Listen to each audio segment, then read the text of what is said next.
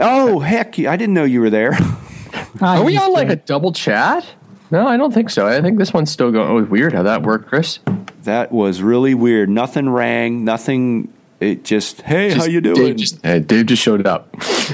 Wow. I just said join call. Oh, yeah, that's weird. You put the call in.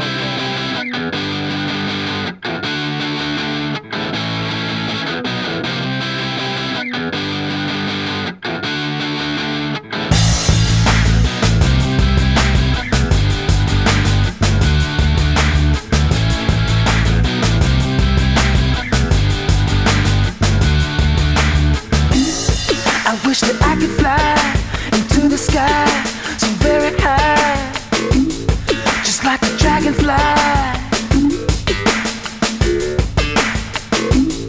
I'd fly above the trees, over the seas, and all degrees, to anywhere I please. Oh, I want to get away. I wanna fly away. Yeah, yeah, yeah. I want to get away. I wanna fly away. Yeah, yeah, yeah. Let's go and see the stars, the Milky Way, or even Mars, where it could just be ours. Let's fade into the sun, let your spirit fly, but we are one, just for a little fun. Oh, oh, oh yeah! I want to Yeah, welcome everyone. That's right. You're hearing it again. I'll Fly Away by Lenny Kravitz. Yeah. All right. Now we are playing that for Andre Rousseau. Now, he didn't have anything fly away, and we'll get into it. But you did have a pretty gnarly crash from your little mini FT Arrow. But we'll talk about that here in a little bit. All right. Joining us, obviously, today is Andre up there in Canada. Good morning. And all the way across the pond over in Sweden, the great David Windestal. You can call me America's sweetheart. Okay, Here we go. So what's going on, gentlemen? How are we? Doing pretty good. Good. Yeah, how about you, Andre? You know what? It was a crazy week, but I got out yesterday, which was nice to fly and everything. So it's and today is kind of gray and overcast, so it's just good to sit down with you guys and chat. You know, right? Mm-hmm. All right, I'm going to go on a little rant here on a few things. That's just kind of building up. First of all, I'm going to pull the curtain back again. I'm telling you guys, sometimes I think that this podcast is just not meant to be. I get up this morning, and again, this is just going to be a bench flying session. Like, we're just throwing stuff out there. We're just sitting down, having fun, chatting. There's nothing set in stone. So it is what it is. I think it's going to be pretty good. Those are the podcasts that seem to do well if we just sit down and chat. So I get up this morning and go to check the weather and realize I don't have any internet service. I'm like, what's going on? So I recheck everything, reset the router, turn the power off. No, nothing. So I'm like, crap. So I had to load all the stuff, throw it in the car, run down the flight test. So here we are, I'm sitting. And again, there's no Periscope, no live YouTube, no nothing. And my thinking is I don't think anybody really just wants to sit and see me in studio. I mean, that's pretty boring. You know what I mean? So we're not doing anything live. And, we're still kind of looking into the YouTube, the Facebook Live stuff, and the Periscope stuff. We're just kind of keeping tabs on there. But I will tell you, like, if I get a bunch of people and we're going to have, like 4 or 5 guys in studio, then we'll probably do the live thing because I think it's way more interesting. Yeah, we got that in later this month, man. That's coming later this month for us for sure. Right. And I know I keep promising you, and I know I keep telling David we're going to do the mini tricopter review here soon. But I do not want to do it without Wayne. Wayne's really kind of limited only probably to Saturday mornings because we got to be early to have David on. I want to do it justice. Also, Mike has one and is starting to put it together.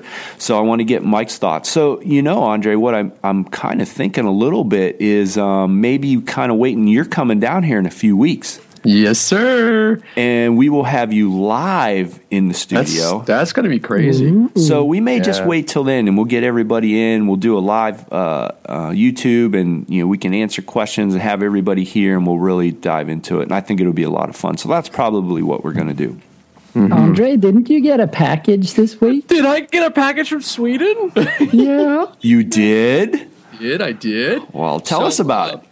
Earlier the last, I guess, it's now May. So in April, a good friend of mine, Marco, sent me a bunch of stuff. And buried in this package was this brand new frame with an integrated, with one of David's integrated NAS 32 tricopter frames. And I'm sitting here and we're looking at this thing. And so I sent off a quick note to David and said, oh my goodness. And you and I had a pretty good long chat about what do I do with this thing? What do we do as far as, and we were talking like mini hybrid, big hybrid, and David in the end just said, oh heck, and just sent me a whole whack of stuff. So I now have all the elements required to build a full version 3.5 big tricopter. No kidding. So Yeah.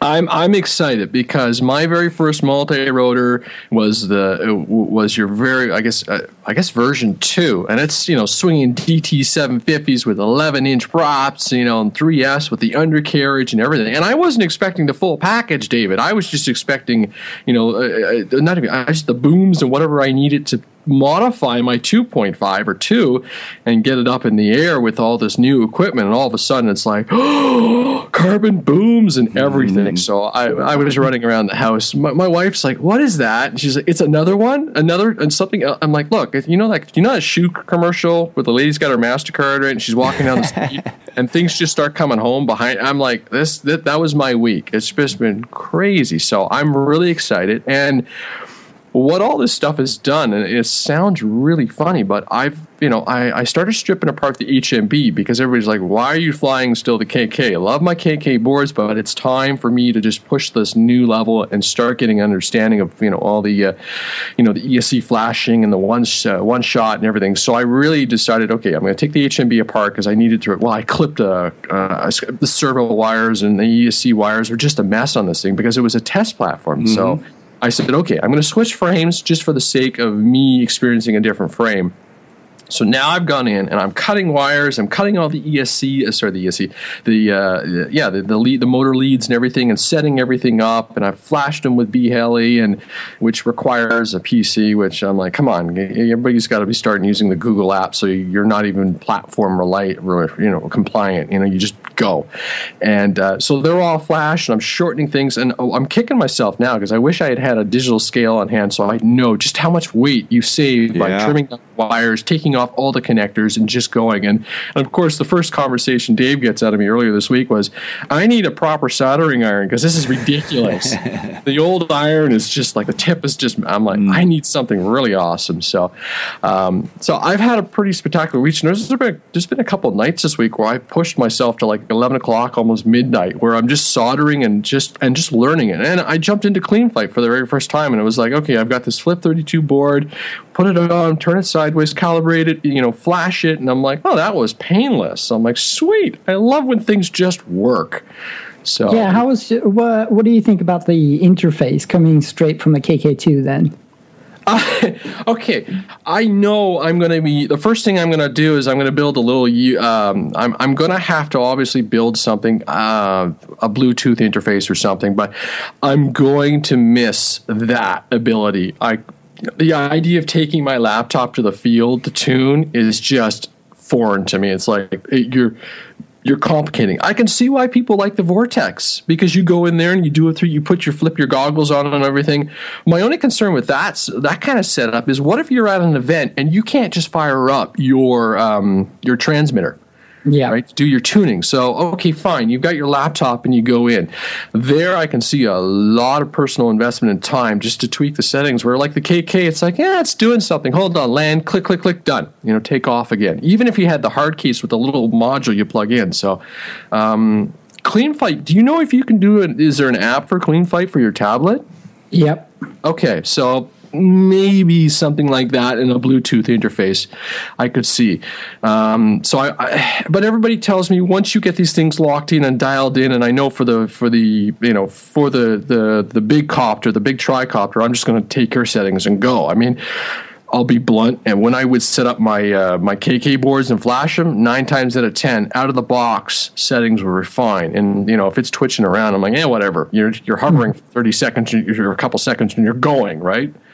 So yes, there's going to be a huge amount of change and a huge amount of learning curve for me, but I'm enjoying it. It was just nice to sit down and solder. I ripped off all the shrink wraps and just went to work on them. And even now, I've got like my it's an orange RX with 2 long whip antennas, but it's S-Bus. So I'm going to remove the pins and I'm going to solder everything direct, and all the wires are going to be short and just clean, and then shrink wrap it and be done, and just pull the cases off and just go lightweight. So.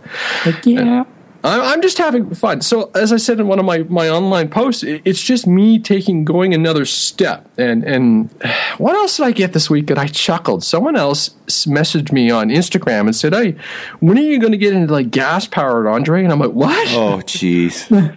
Well, so you can have a fair sampling of all this hobby offers. I'm like, there's not enough time in the day for me to contemplate another type of aircraft, let alone, not electric. I'm like, that involves, big, going to the field.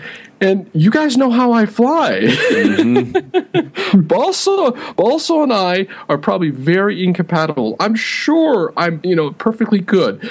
But once in a while, there would be a very spectacular explosion, I suspect. Yeah. Right. Hey, David, I wanted to ask you too, real quick before I forget. I don't know if somebody sent me a link or something, but HeliPal is selling a new. They're claiming it as a kind of a mini tricopter racer. It's called the SRD-Y3, and I was just wondering if you've seen it or know anything about it or what your take is on it. You just sent me the link like 2 minutes ago. No, I didn't. So I just saw it, but I mean, it looks really cool. It has a canopy on it. It's a tricopter. Mm-hmm. They're using, it's a unibody carbon fiber arms. It's using 1806 motors, is it? Mm-hmm. Tiger motors, so that's pretty cool. So obviously it's using... The power setup is not going to be phenomenal, I don't think. It's not going to have crazy power. Mm-hmm. But I think it's going to be reasonably fast. I wonder what firmware they're running on it. Yeah, that would be interesting. The frame's kind of unique, too. Like, looking at it, there's not much there. Like, you have just the tricopter, like, carbon frame, a little piece underneath by the tail, and then it looks like a battery tray or something, and that's it. It's got a CC3D flight controller. Ah, okay. Yeah. All right. I wonder. I'm trying. It's foldable. It is? Yeah, you have to take out a screw, but it's foldable. That's I'll be cute. darned. Now, the question is, though, like you've even admitted, the tricopter is not the best platform for racing. So I'm kind of surprised that they're putting this out there and claiming it's racing. It's getting better. Is it? Yes, it is actually. It has some merit to it. It's just, it's not as locked in as a quad yet. We're working on it. I've been testing stuff like crazy this week because we're trying to push out a new stable release of the newest firmware. And the tricopter can actually perform really well in the corners because when you you're not sliding through the corners. Okay. Yeah, because you get when you go into the corner, the differential thrust you get actually helps you in the corner automatically. It leans in the corner for you. Mm-hmm. It just helps you. And the tail, you can still have the thrust straight down if you want to and start pushing it forward before you actually level out. Gotcha. I don't know, I'm just ranting. Anyway, I need to test it more. Yeah, I was just glancing through this thing. It's looking at the price, though, man. It's almost $500 for that little thing. I think that's a little pricey. And it looks like you're limited in size. It's got a mount for the battery. And I've just scrolled down to the very end, and it finally tells you it's a 3S1000. Really? Yeah, and you look at that, like where the battery sits. It's got this bracket, and there's a post, and I'm like, yeah, I've got a feeling you just, on a good crash, you're likely to ram your battery into that nice aluminum post or something. I don't know. Slope mechanism looks funky too, because it's just literally sitting on the servo and nothing else. Mm-hmm. Yeah, it's got a little bit of hanging on there. Well, if it's a 3-cell, I'm out. Now, David, I wanted to ask you too, and of course I know we'll get into the review and everything, but cranking around the mini tricopter, I don't have any really small other race quads, so I don't have anything to compare it to. And I know you just recently got a regular race quad when you were hanging around the Road to Riot guys. So my thing is like building up this. Now, I just actually got it out not too long ago in a big open field and just really opened it up. And, of course, the first problem I ran into is I only have my camera set at about maybe 15, 20 degrees at the most because I'm mostly flying around my house and I don't get up to speed that much. So it works pretty good going in and out of the trees. So when I got out to the field and really opened it up where the thing is just like pointing at the camera is pointing at the ground, it's pretty tough to fly like super fast. And then, of course, the thing is, like once you get that thing going, it seems like it just doesn't slow down. Like you really got to pull back on the stick to try to get this thing to slow down and come into a corner. Now, is that just me, or do I just keep on going and just slam it into the corner? Does that make sense? She is a heavy beast. I can tell you, it does not have.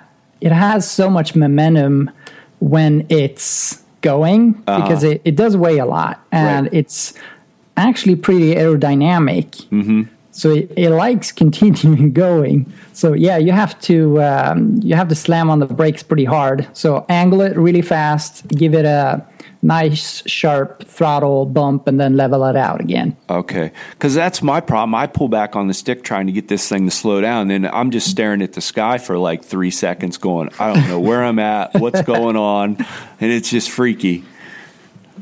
But yeah, the key is to apply equal force in the opposite direction to get it to stop. So angle, lots of throttle, and angle back. Yep, gotcha. I'm working on it, buddy. I'm working on it. Yeah. We'll get there. Now, my question, though, is since now that, David, you have that racing quad, are you kind of flying both and comparing them and seeing, okay, how can we make the tricopter do this better or this better? Yes. We are working, like I said earlier, on a new version of TriFlight, which should help the tail performance during very sharp decel and acceleration. So it has a lot more yaw authority during the low throttle settings. Oh, neat. Because that's a problem. Otherwise, when you just cut the throttle, there's hardly any thing making thrust. Even though you angle the motor, there's no thrust being made because the motor is stopped almost. Right. So we needed to increase how much the angle on the tail is compensating more or less at zero throttle. So there's a reverse TPA, and there's a lot of funky stuff going on because we have to use a virtual motor compensation and like a virtual model of the differential P factor and get that all mixed in together and working. So it's a lot of trial and error, and the Finnish programmer that's doing the heavy side of this job is just amazing. Wow! The technology change within the last, I want to say 2 years. Oh yeah, it's been phenomenal, David. I mean, just to wrap your head around this stuff must be just like it must be mind numbing at points. A little bit, yeah. But it's fun stuff. I mean, so much from it, and someone had to get the tricopter. Let's stop the tricopter from being extinct or going extinct. Yeah. Because there's no one. No, I mean, well, this is it. I mean, and like I mean, you're the tricopter. I'm doing the bowing down tricopter god, and I feel bad that sometimes mine just sits there. But it's after it's one of those things where I've got to be in the mood and I got to have the space to fly it, because there's nothing worse than containing a tricopter, right? Yeah. But it's just. I can't wait to see some of these revisions this summer, and to put together a quad's been fun, but the dynamics and what I learned building a tricopter for the first time was like, whoa, okay, that makes sense. So I can't wait to see the differences. Yeah, we're getting there. The large one flies fantastic. I mean, it's so good. I've been flying the small one a lot because that's the one that's hardest to tune. Yeah. So we're constantly trying to make that one better because the large one is like half as hard to do anything on. Like you just get more. It's slower and everything just works easier. So have you completely killed any of the small ones recently while this testing when you're testing all these new features? Not really. Just go up high, and I mean, if you crash it, it doesn't die that easy. No, I have a testament to that. I have pounded that thing into everything imaginable. And I am shockingly surprised at how well that thing takes abuse. Like, I slammed it into the concrete drive thinking it was going to shatter, and it's fine. Oh, wow. I think my motors are beat up worse than the actual. Well, that's. Yeah. So, yeah, it's on that aspect of things unreal. Yeah, no, it works good. It's a pain to get it out of a tree, but that's it. And the last time I did fly it, I was telling you I had it out in the big field, and I wanted to open it up and see what it would really do. I had Pat and Scott out there, so that was the first time they've got to see it, feel it, touched it, taste it, and all that stuff. But watching it fly, man, they were like, wow, that thing is incredible. And Scott was really like, man, I don't know. I might have to get one of these. This thing is just unbelievable. So if you get any more orders coming into Ohio, that might be from me. I don't know. Nice. Yeah. Everybody that sees it, they just love it. It's that size of a tricopter. It's more of a cruiser more than a racer because it's heavy but it's foldable. So it's like the large tricopter. Yeah. But it's small form factor and it's faster. Right. Way faster. Yes. The new power system on the large one, though, makes it pretty nippy, but it has so much more drag. Oh, you got some. Yep. I'll run 4S. I don't have any of the larger ones you spec'd out yet. I'll work on that, but I do have enough 4S's, so I'll bring mine with me to Ohio, and I'll chase the 3 mini tricopters, and I'll be the big thing behind them. You know what I love? Awesome. Get 3 of them in the air. I'll bring a good camera and everything, and I'm hoping to be testing a 4K camera later on. I'm still waiting to see if they're going to ship me, and if I do, well, you're the first person who'll get that footage. But you know what I love the most when I'm flying the tricopters? When you see the shadow. Oh, yeah. Because it just looks like this menacing beast, you know? Because you've got the arms spread out in the Y format, and it just looks like this evil thing, and it's just... Hunter killer from Terminator. Exactly. And I'm just like, I love the thing, okay? So there you go.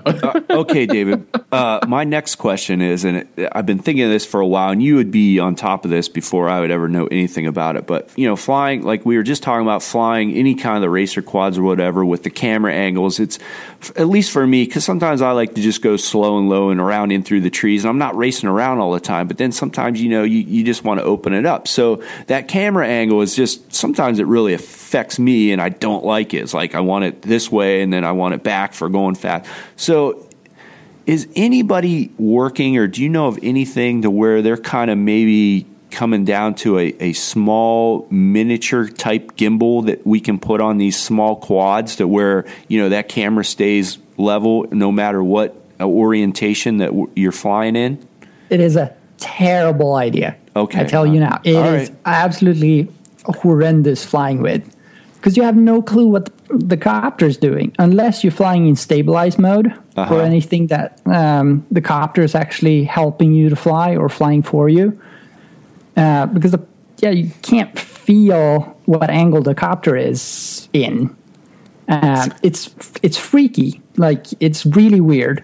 It is. Just, I know that from flying the Phantom, but if you just had it to, I think I don't know, maybe I'm just crazy. I don't know. But where it was just, doing maybe the 2-axis or the one, I guess it'd be 1 axis where it's just up and down. So when you're banking and everything like that, it's still the same. It's just the up and down thing, that gets me, when going into forward flight and then coming back to level. But it's weird because you get the feedback from left and right. Mm-hmm. But I bet you could get used to it. But if you, I think a better solution would just be to have a servo hooked up to it and a switch to set the angle, like 3 positions. Yeah, that makes sense. Just something. Or you can land and just change it. Well, I know, but. You have to land. Yeah. I was just wondering. Oh, did you guys see the new video I put out? No, I didn't. Oh, new. It's like a week old or two. The Fire and Ice. Oh, yeah. I did see that one. Yeah. And the funny thing about that, sorry, I'm ranting here, but after I watched that, David, because everything today is all the Phantoms and everything's all the, the gimbals and that. And when I watched that video, it brought me back to the old days when you were hanging out here and filming everything with the original tricopter. You know what I mean? Yeah. There's no that fancy gimbal stuff. It was just pure flying with the GoPro on the front. Yeah, that's the difference. You actually feel like you're flying. Yes, instead I agree. Of just a camera moving through the air. Yeah, that's what I really liked about that video. It felt like it really looks like old times. It's just a better resolution, and that's it. Right. I totally agree. And I wish more people would put more of that stuff out. I mean, don't get me wrong. I like a lot of the Phantom footage and everything, but that old school where the camera's hanging off the front and you see the angles and, going around in the filming like that. I wish a lot more people would do that because I really like it. Give me about a week or two. Okay. A week or two. That size of a tricopter, just everything is so smooth. Mm-hmm. Like everything is just nice and slow. And yep. It works well. And I was so lucky with those deer. Yes. I started running. Oh my gosh. I just took off and they just started running. I'm like, whoa, like, follow. Yeah. Speaking of videos, I was in tears laughing. Well, not laughing, but the other one you posted about, was it the chipmunk or squirrel? No, the squirrel. Oh, yeah. Oh, goodness. goodness. No, what are you doing? No. Oh my gosh! Yeah, we freaked out. We were joking about it. People that haven't seen it, we rescued a squirrel we found on the road. He was completely knocked out, and I was moving. I thought I would move him, but he was alive, so we brought him home. And his leg was really messed up. Like, he was just like twitching, and he was in really bad shape.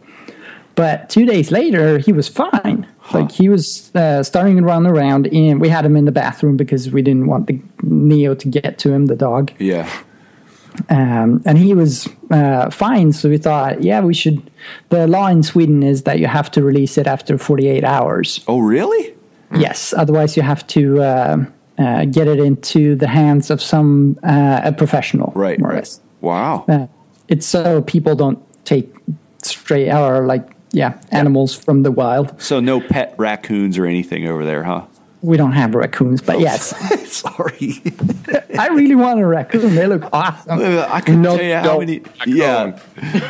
But anyway, so we went back to the exact same spot we found him.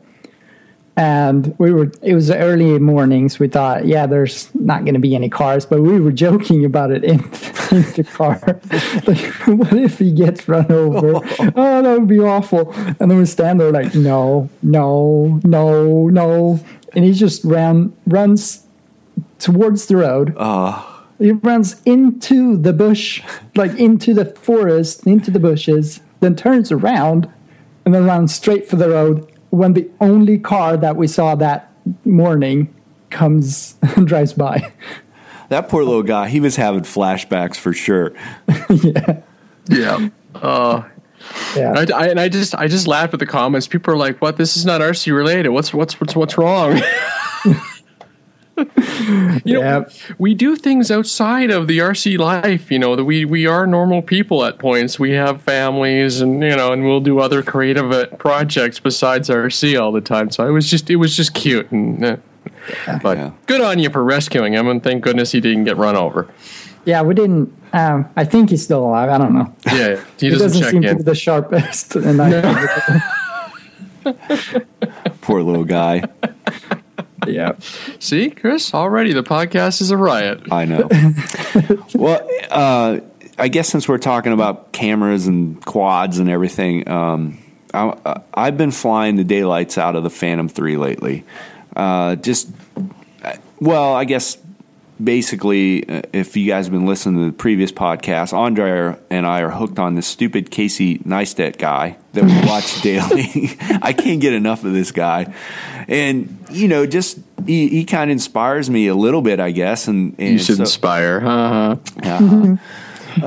So I've been just, playing with it. And I will say, like, every time I fly the stupid thing, I learn a little bit more and a little bit more and what it'll do and the capabilities and what I shouldn't and should do. And David, you probably know better than any of us here. A lot of times I'll go out, shoot video, and of course you're looking at, I usually fly with a mini iPad, so that's what I'm looking at, and then I'll film something or whatever. And a lot of times I don't even look at the footage for maybe a day or two later, which is probably a bad idea. And then when I watch it and see what I did, put it on the big laptop and see everything, and I'm like, why didn't I do this? Why did I do this and not do this? But I can't go back and do it over, obviously. Does that happen to you a lot too? Or do you say, heck with it, it is what it is? Actually, no, not really. I do it in the moment, man. Yeah. Well, I do. I mean, I think I'm getting good footage at the moment. And then later on I go and I look at it and I go, you idiot, why didn't you just move over here to the left a little bit or go between this tree? And I'm looking at it going, I can't, I just completely, in my eyes, goofed that up. And then I want to go do it over. It's all about experience where at a point you get so used to flying the thing that you start thinking about the other things instead of concentrating on flying the thing. Right. So it's about freeing up brain power. Yeah. Like resources. Yeah. So that's really it. I mean, if you, while you're watching it, you're like boiling inside from happiness, then you're doing it right. Right. Right. Like, I you're agree. like, oh my gosh, this footage is so amazing, and you almost pee your pants. Yeah. Then you can't really get better than that. Yeah. And Andre, I don't know what you were going to say, but I know we talked about it a little bit. You sent me a video of a guy flying one, and it's something with the Phantom. It's the rudder is very, very, very touchy on the thing, and you can go in and change the settings and kind of turn it down. But the way that gimbal's set up, and you can change the settings on the gimbal, but when you're using that rudder, it does you notice you know exactly what I'm talking about. Yeah, basically. Yeah, and that's the only downfall with that. Yeah, what it was someone was shooting some construction footage here in Ottawa where they're doing the light rail install.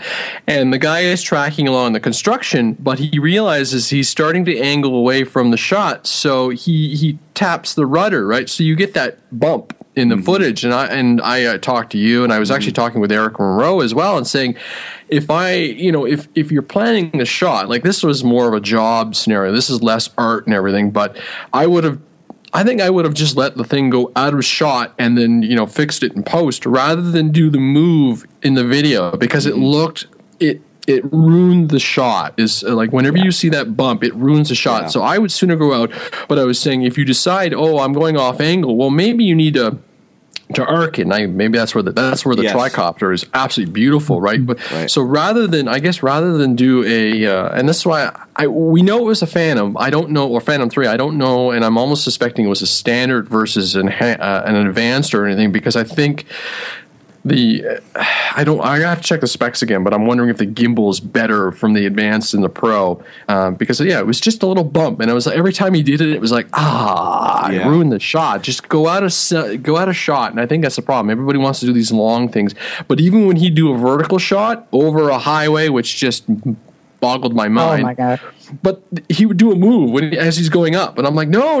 The gold thing and like the Phantom shot, the verticals, you just lock the thing in and go straight up. If it moves offside a little tiny bit, don't correct it. It's but that's the cinematic me jumping, and I'm like, oh, if I get one of these things, I'm going to be I'm going to get to fly Chris's, and he's going to he's going to pass me a remote, which I don't even know if I'd advise him to do that. It's fine. But David, you flew it, so you kind of understand too that the rudder's if you're, like you said, Andre, if you're kind of doing a sweeping move, it works very well because the camera kind of delays a little bit at first when the copter first starts to move, and then but if you just bump it, the camera has that delay, and then it kicks back to center. But if you're doing a sweeping move, it just seems to pan back into neutral, very slow. The other thing about the Phantom I'm learning too is, like you were talking about the up and down, coming down with it, it's really slow, but it has that big 4-cell, and it has a lot of power. So on the throttle, when you want to go up, again, it's very touchy, and it's sometimes kind of hard to get a nice, smooth, up motion with it because it is. Yeah. And I don't know what you thought, David, when you flew it. Yeah, I really dislike the yaw on it. It's way too. It's super touchy. It's like it has reversed expo to me. Yeah, like right. So change that, and also how quickly the gimbal goes back to center, or like the compensation. I don't know. To get it to move much more gradual, right? Or like I don't know. Just nope. You're correct, and we like that smooth linear. Yeah, because everything else is so stable on it, so it just makes it stick out. Yeah. But it's all about if you just get expo on the rudder stick, you would solve a lot of those problems. Right, and I can do that. I just haven't done that because sometimes it's okay and sometimes it's terrible. It just depends on what you're doing and what you're shooting. Oh, the other thing, real quick, that I was wondering. My neighbors across the street have this beautiful crabapple tree that went into bloom. And I thought, oh, man, that would be cool just to go over and film it. And a couple things here. Of course, I've talked a million times. My neighbors all know I'm pretty much a complete idiot. But I went over and knocked on the door. He's an older gentleman in his 70s, and, I didn't want him to freak out. And I said, hey, your tree's beautiful, Dawn. It blooms like this every year. I'd just like to film it a little bit. And he's like, yeah, sure, no problem. I don't think he really had a clue what I was going to do.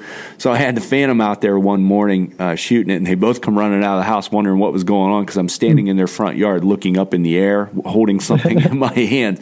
But the cool thing was, here's a couple that have been married for 50 years, in their 70s, have no idea probably about technology at all. And they come out and they seen the copter and everything. They're like, what are you doing? I go, I'm filming your crabapple tree. And they're like, oh, that's right, you did say. So I just let them look at the screen, and we're going around the tree and up and over the tree. And they were completely blown out of their minds. They were just like, how is this even possible? And then I got the 9 million questions. I'm like, wait, let me fly here first, and then I'll answer some questions. But the cool thing was, after it was all said and done, that they seen what the camera was seeing and the footage and everything, and they were just blown away. They couldn't believe it.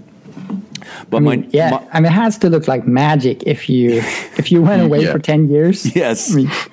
Come back, right? Because they see me flying stuff all the time, but they've never, I don't really fly the Phantom around the house too much, and if I do, I'm up high and out and about. So, but to be close like that and to see what they were seeing on the screen, it was cool. I felt good about it afterwards. I didn't feel like I was spying on anybody, everything, and I think they got a little bit better perspective on some of the drones. Yeah. Them drones. Yeah, them damn drones. Tested this week. They did a nice release where they tested the version 4, and it was interesting because the guy said, the technology is neat, Right? But he says, versus 3, 3 versus 4. He says you're probably still better, buying a 3 and a whack of batteries, right? Yeah. Because he says all the new technology will probably really come into play version, Phantom 5, maybe Phantom 6. So it was it was a really in-depth and pretty decent review, I thought. So. Yeah, it was good, and they were, I would say, brutally honest with it, and that's what kind of brings me up to my other point I was going to make. With the Phantom 4, the regular flying on it, they've actually slowed it down from my understanding, and it has all the avoidance and all that garbage on it. But then if you go into the sport mode, that avoidance goes away, and it flies, 40-some miles an hour, and you can crash into anything, which a lot of people at first, when I was first reading about it, didn't realize that, so they were out flying in sport mode, doing 100 miles an hour with the thing and coming up to something, and the thing didn't stop and smashed into it. I'm just gonna. I have my friend here. I'm gonna show him the detect and avoid system. Right into the tree or the fence, or like the car. It didn't stop. Yeah. But my question, and I'm wondering if you're in the slow mode, if you could probably turn that avoidance off, because when I was filming the crabapple tree, I was literally like going into the tree, and I was, of course I was watching it too as I was flying, so I could tell how close I was. But there was times I was probably like 6 inches away from the blooms and the limbs, like as I was climbing up over the tree. It was a really cool shot, but I'm like, I wonder if the Phantom 4 would even do this, because you got to fly in the slow mode, the cinematic mode, but then is the avoidance going to go, no, you're way too close, I suspect you can turn it off. That could be. I don't know for sure, but that made me think of it when I was like, maybe the Phantom 3 in certain situations might even be better. I don't know. So, interesting. Yeah. So, all right, Andre, let's, we got some other topics and stuff, but let's talk about the mini arrow in your crash, because that was great. And I laughed and laughed. It was funny, the amount of questions I got off that one. So Tuesday night I got out, and the first flight was with the Hobby King glider, and then afterwards I'm like, oh, there's another guy flying a quad. I'm like, I'll throw the arrow out, right? So I had my goggles on, I threw a thing in the air, and I went up, I turned, and from there it was just gore and just horrifically bad. I basically, I think that's my first crash, and knock on wood here, in a while. Like, it was just complete pilot error. I didn't pull up. I don't know what I was doing. But the video was hilarious. So I had a board camera, and I just happened to stick my run cam just on top of my goggles just to record my audio, and I guess I panned nice enough, and you see the video and you see the impact with a little arrow hit the ground at full clip, just went in, and it bounced, just caught, and the impact was hard enough that the poor little thing, it ripped itself in two, and the 3D printed, now it was only PLA, but the 3D printed cage shattered. How cold was it? It wasn't that cold. It was above zero, but it was still cold-ish. It was in the evening. Now, did you just lose orientation with it? It was a tailwind, so I'm wondering if the wind just kind of pushed me over, I fly the arrow really loose, like there's, full throws and very little expo, right? Because you can see it when I take off, and I'm just like, woo! And I just wasn't on my game. The aircraft was going faster than I was moving my thumbs, I guess. And I kind of banked over and just nailed it into the ground, full clip. And I'm like, whoops! And so I'm looking at this footage, and I'm like, and the audio, my audio is beautiful, because it's like, oh dear. Yeah. And I'm watching this stuff, and I show James, and James is giggling. He says, you were in the air for like 10 seconds. Damn, what's going on? And then I found the saddest music I could find on YouTube, and I composed this thing. And the first questions everybody's like, you flew into the sun. And no, I didn't flew into the sun. I flew into the ground. And the other one I got was, what would you do differently? Not crash? But it was like, nuts. And everybody's like, oh, you can't rebuild that. I'm like, oh, watch me. I mean, the damage, I've got another case. Like Martin had printed off like 3 or 4 of these for me, so I'll put another one on. I'm shipping it. I gave one away, and the other one I'm shipping off to another guy in Canada on Monday. So I'll rebuild it, slap some glue in between, and just, it's just the middle spar. And I hadn't been running the bottom carbon fiber plate, so I probably would have saved it in that case. But it was just, I walked over and I picked up all the pieces, but what a hit though. And it's just the bounce. It's just spectacular. Bink, off the ground it went. Again, I've emailed Josh like twice just saying, you know what, thank you. That silly arrow, it got me back into FPV flying, because 9 times out of 10, I can throw it in the air and just take off with my goggles on, and I'm just going. There's no, and it's so small, and you fly it in a small spot. It's very, it's very much like a quad, right? You don't think about needing an extra set of eyes or anything. You just go and have fun. But comparing what I put that little airplane through and how hard I've been flying it, I mean, I was having the receiver issues, and I switched that out and fixed it all. And the stuff I've been through, flying through posts, flying through football posts, and like inch off the ground at times, I'm surprised it's lasted this long and this well. So I'll probably repair that this afternoon, because yesterday I was missing it. No one was flying FPV. There was 2 guys showed up to fly their quads for like a minute and a half and then took off. And I'm like, I didn't bring any FPV planes with me, and I could have been up there all afternoon. So I just chuckled. So how was your video signal? Did you have any lines or anything from the power system? I run that one's a pretty cheap one from Bango, just an Ishin, and it's usually pretty good. It's pretty clean. But I mean, the wires are just all over the place, and it's just there's no filter or nothing, right? So, and that little motor screams. It's just a 2204, and I'm just full throttle. I'm like going. I'm eventually expecting something to burn up, but it's usually pretty good. So, why?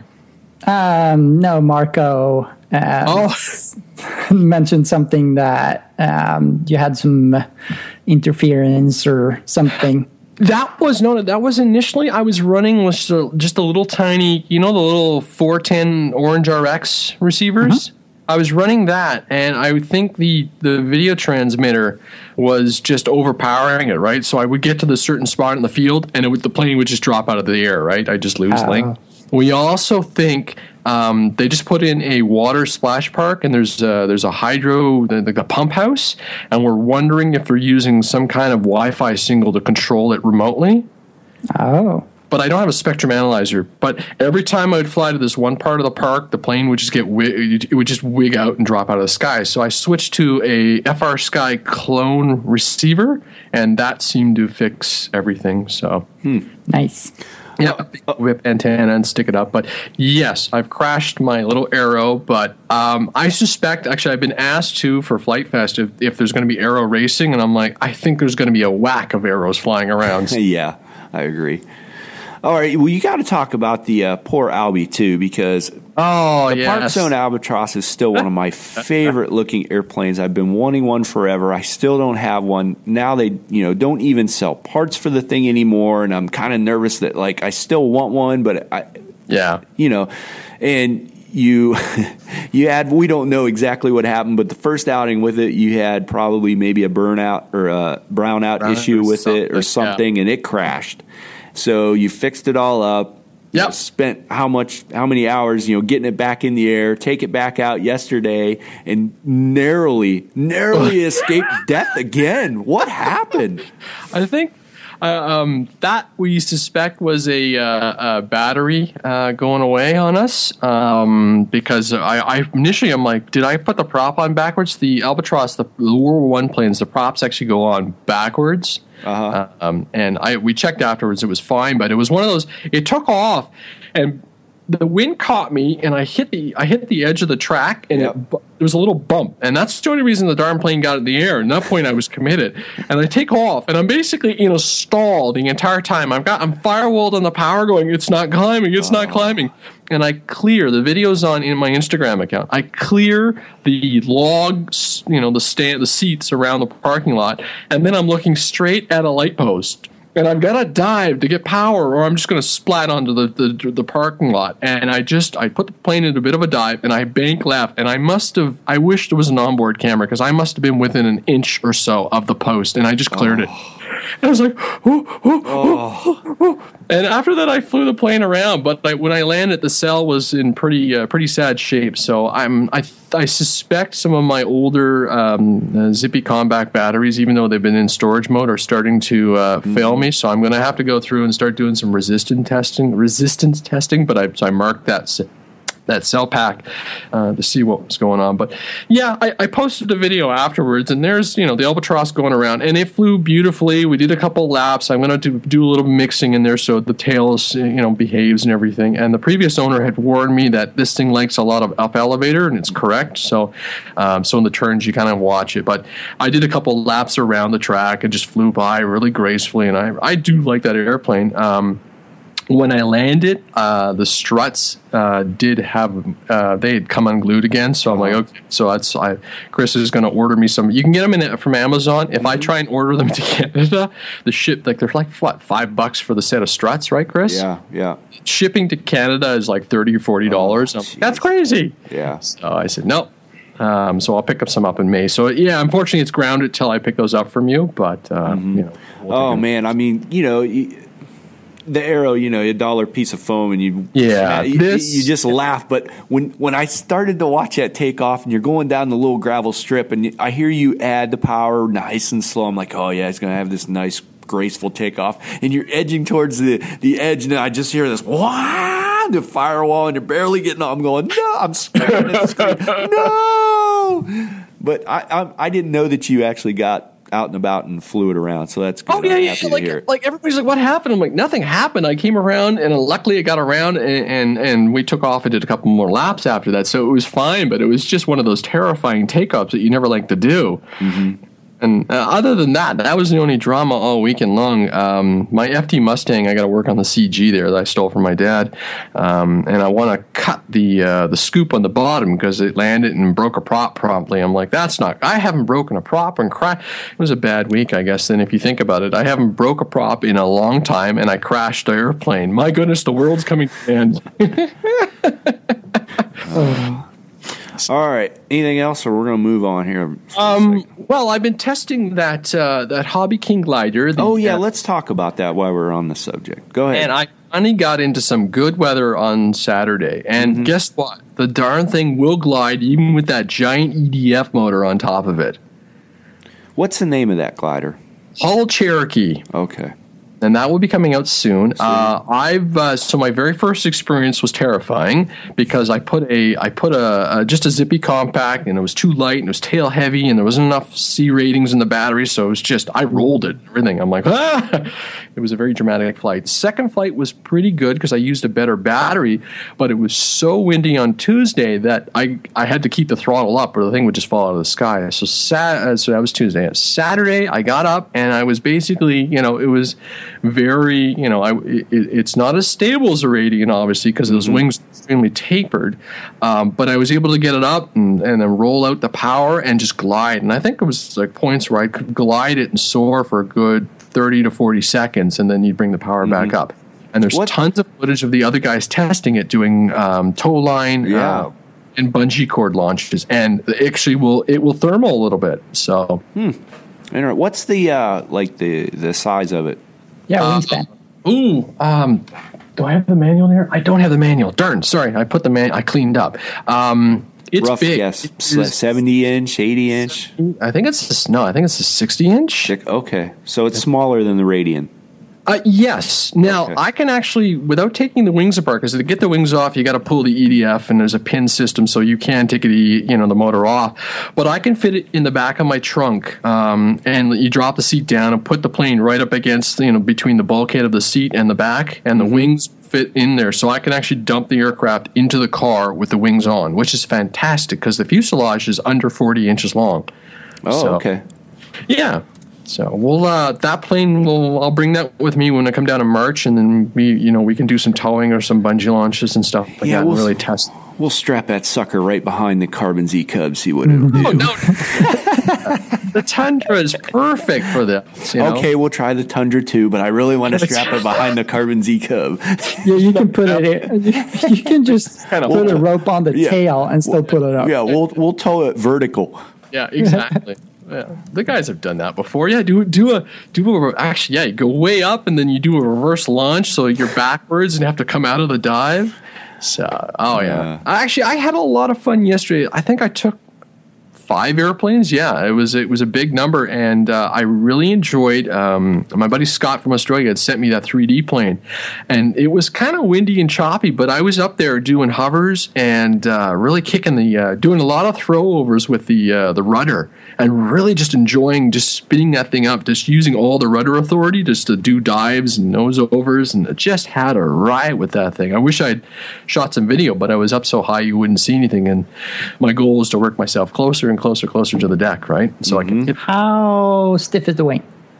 How stiff is the wing? It's not that stiff. It's an MX2 from Hobby King, right? So it's just that hollow core, okay, a bit of balsa and foam. So I've got the thing all lined up. The first thing that Scott said to me was get some carbon fiber strips and then line the entire fuselage and wing surfaces, so it can take a bit of a beating. So.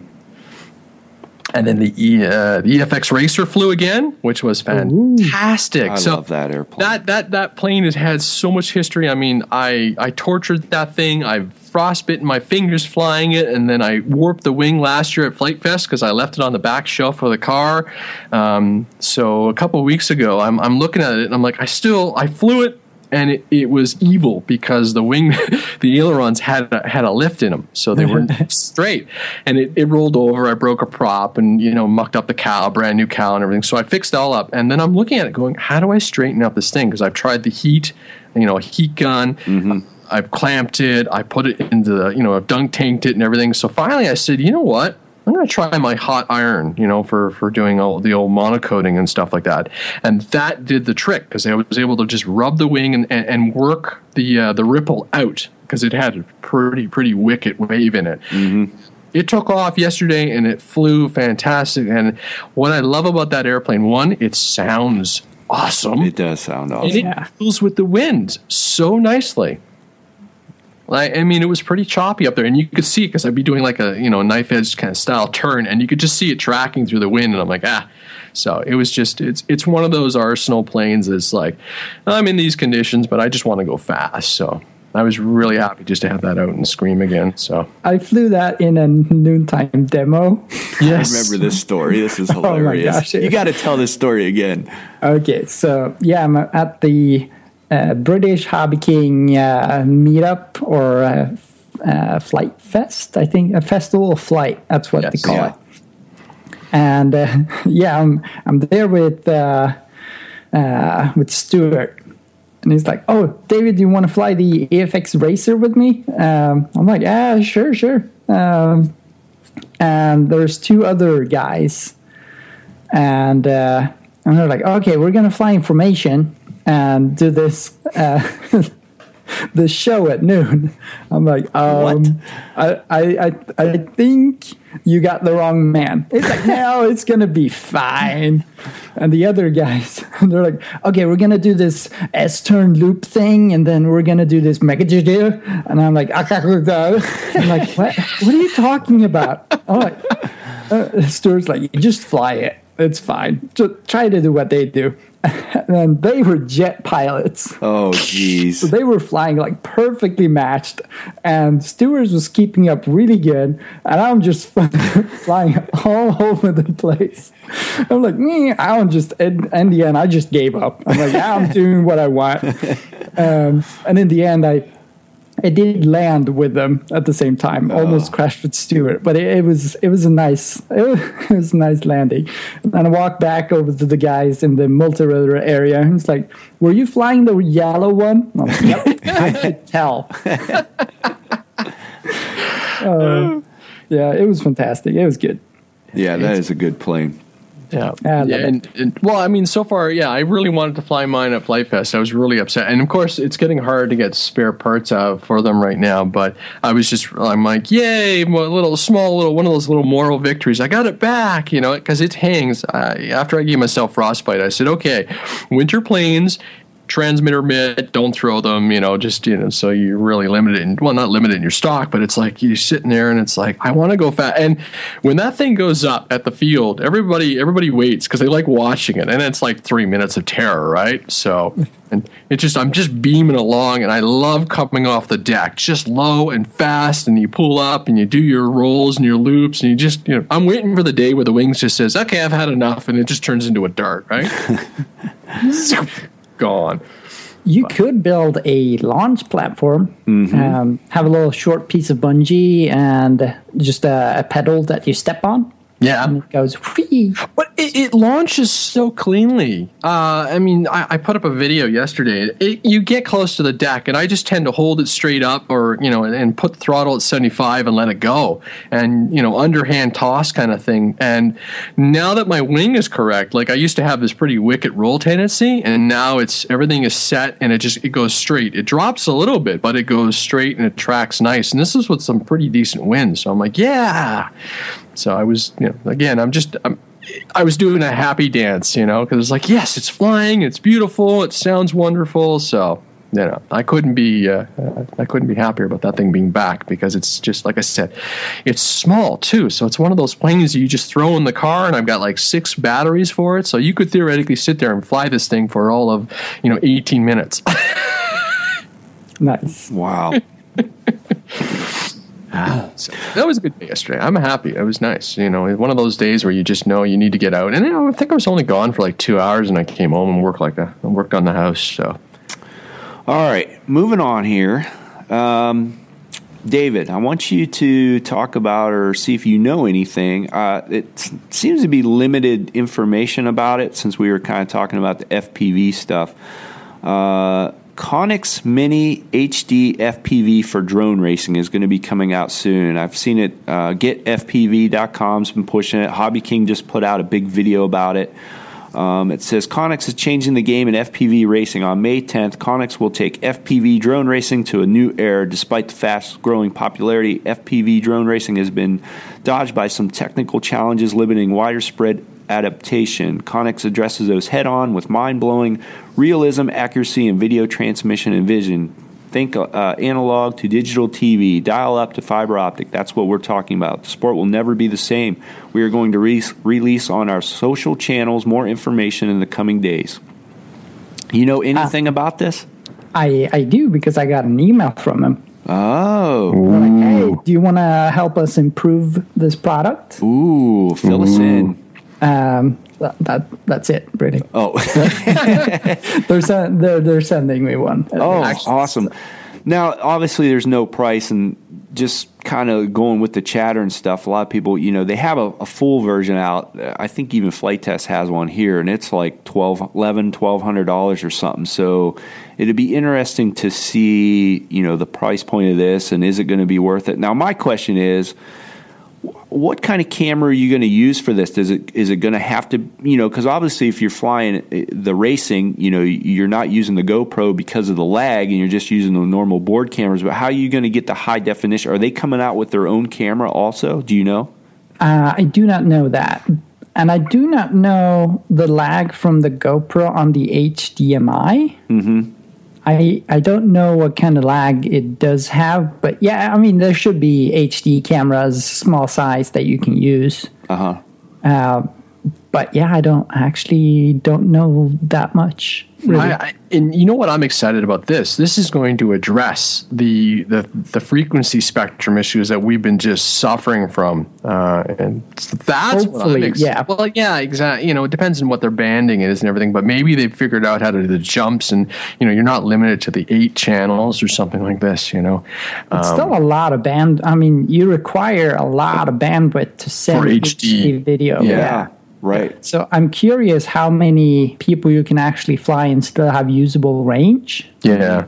But yeah, we'll see. And I don't know, how do they handle when the band's starting to get full, or when you start getting on the edge of the range? Yeah. Does it slow down the FPS, or? Ooh, good point. Good point. Yeah, because at that point you get more range by reducing the quality. Yeah, you're sending less data, which is easier to transmit at further distances. But I don't know. There's not enough information. I'm very interested in this. Yeah, no kidding. The downside I see is you need a digital device to view this image. Right. And there is, to my knowledge, no digital screen that does not have lag in it. Correct. Yeah. I suspect everybody's going to be sitting there and doing, the receiver. It's going to be a digital analog conversion initially. I don't know. You can use your head plays or the. That's right. Anything with HDMI, right? Anything with an HDMI input. Okay. Exactly. But that's when you're going to go back to the lag, though. Yeah, because the screen itself has lag. Mm-hmm. And because you always process the image somehow. Yes. So I don't know what screen to use or anything. So it's going to be very interesting. There's a lot of unknowns at this point. And I mean, obviously we're going to figure it out. There's so much interest in this working. Yes, so much need. Yeah, we'll see. It would be awesome to see if they could, if they could do digital over 5. It's not. Is it 5.8? I think it is still 5.8. Yeah, 5.8 and a billion antennas. Yeah. Yeah. Right. Yeah. Well. Yeah. I'm optimistic, but I don't have too high of an expectation. So we'll see. Yeah, that'll be neat. All right. The other thing I wanted to mention, since we're talking about the racing and everything, and this is a little bit older news, but we haven't talked about it, and I think it was back like in around April 13th or something, but drone racing has just became a mainstream sport thanks to ESPN. Yep. Now, this blew my mind. Like, I couldn't even believe that this is going to happen. Let's see. U.S. Sports Cable Network announced today, April 13th, that it will broadcast a 3-day drone racing event in New York City. The cable network will live stream the competition organized by Scott Refslin, a man who hosted the first U.S. drone national racing competition last year on ESPN3 on its online channel. It will also produce daily hour-long roundups of one of the ESPN's television channels. Add into the mix a drone racing event in Dubai in March and that $1 million prize money at stake, and it would be safe to say the first-person view, or FPV, drone racing is having a bit of a moment.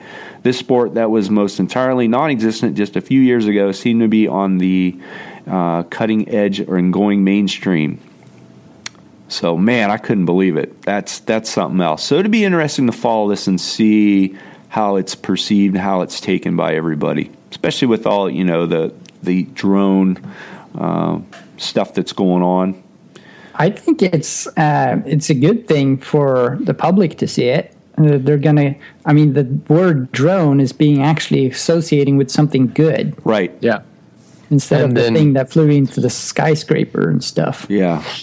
And then ESPN, I mean, they've been doing, NASCAR, Formula One, and all these other sports. So they've got the production crews, the producers, and they know how to look for the storylines and really build a product that's watchable.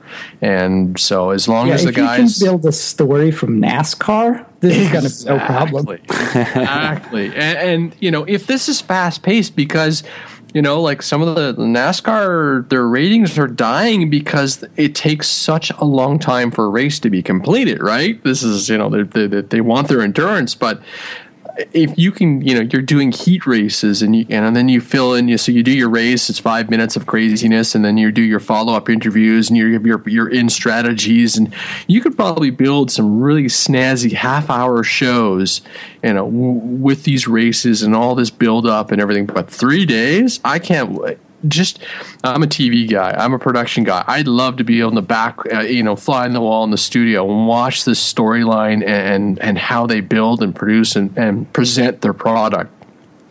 So I'm excited to see what they can come up with. Yeah, that's the big thing is how it's going to be presented to the public and how you're going to actually watch it and if it's going to come across. Seeing it in person too, I think is different. So it'll be interesting to see how it comes across the big screen on TV. Well, I think this will translate if they can get the quality of imagery off the crafts, and I think this is where television, this sport is probably really key to television because if they've had access and good, clean, quality single coming off, well, even if it's glitchy, public will accept that because it'll be like, look at this flight go by, and then if they can have some decent video camera operators, guys trained to track golf balls, so tracking a quad in theory should be doable.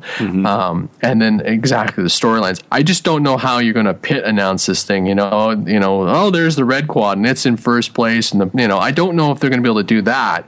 But build the stories behind it, talk about the technology, talk about the personalities, and if the personalities present them well. So it's going to be interesting, and it's kind of fun to watch. Watch some of these people. We've been watching the Rotor Riot guys, and their product continues to evolve, and those productions continue to evolve and get better and funnier. And those, these were just regular guys who are suddenly in the limelight. So hey, enjoy it, because you never know what will happen and what the next fad will be, right? Yeah. It's going to be good. I can't wait. This is fantastic. Just ESPN, that's global recognition. Yeah. It's legit. Right. Now you got to get some tricopter teams in there, David. Heck yeah. Not me. I got a ways to go before I be doing anything like that. All right. The other thing that's been big in the news, I do want to talk about it, but I don't. But I think we have to, just for the fact that more fear-mongering was thrown out there all over the world over this, and it turned out to be nothing. And we're learning more and more every time a story comes out about this. But originally it first came out that a British Airways plane heading into Heathrow hit a drone. And I know everybody in our little circle here in the RC community knows about this, but it was reported, let's see, London Airport, about 12:50, 132 passengers were on board. After landing, the pilot reported an object, believed to be a drone, had struck the Airbus. Now, upon landing and inspection, they couldn't find anything on the plane whatsoever. No marks, no damage, no nothing. And the funny thing is, the first report that I read from the pilots saying that something hit the aircraft, and they weren't sure if it was a drone or possibly a balloon. So when I first read that right away, I know, Andre, me and you talked about it, and we're like, I almost bet that this is, just the media taking this and running with it, and it's probably nothing. And actually turned out later down the road, and there are memes everywhere about this. They think it was just a grocery bag. The minister of transportation came back and said, sorry, media. I just couldn't believe it. But they really took this, the media took this and really ran with it to the point where in the back of my head, I knew that probably wasn't a drone. They said it hit at like 1,700 feet. The airplane was still probably doing 200 miles an hour at the time. And when that thing landed, I don't care. There should have been some kind of mark or scuff or something on that airplane, even if it was from a plastic drone hitting the plane. There should have been something, and there was absolutely nothing. At all. Maintenance turned it around right away. Yeah. And I'm glad we waited, because that when the New York incident, and actually my coworkers were even talking about it. Did you hear about this? Yeah. And I told them how we got schooled because that story from New York, and it blew up and the media took it. And even with us cross-referencing, we still had the story wrong because we were listening to what the media was telling us. So this is fantastic that this was turned down and shut down right away. And even like the Minister of Transport going, nope, sorry, folks. It's not what the media is saying and portraying. So, was really happy with the turnaround and the so. I think it was a drone disguised as a grocery bag. Yeah, that's the next step, right? And yes, those memes are awesome. It's a bird. It's a balloon, and then they added the plastic bag. Yeah, there's a great one out there. It says, "For all pilots, these are drones," and it has everything on there. Yeah, it was really good, funny. But the thing that kind of irritated me is, it got everybody in an uproar. Like, the International Air Transport Association? They were advocating that we got to do something. It's a growing threat. They got to change the regulations. The UK Air Proximity Board, I believe it is, they're the ones that do the investigation over there. And, there were some serious negotiations going on about, what are we going to do about this? We got to do something right away. And here, it turned out to be nothing. So that's what irritates me the most. They should ban those stupid grocery bags. Yeah. They're a hazard. Grocery bags. Darn. Yeah, they might take a plane down. So... All right, let's see. One more thing on the drones, and I'll get off of this. And it basically has to do with us here in the States. But the FAA finally, as this is what they're saying, it'll be another story to see what they do about this. But they have actually confirmed that shooting a drone is a federal crime. So what are they going to do? It says, in the wake of the latest drone shooting, this time in Norfolk, Arkansas, as many in the drone community have been wondering whether unmanned aircraft were fairly protected from criminal destruction just like manned aircraft. Since the FAA considers drones to be an aircraft, it makes sense that they will have the same federal protections as manned aircraft, since the FAA holds their operation to many of the same standards.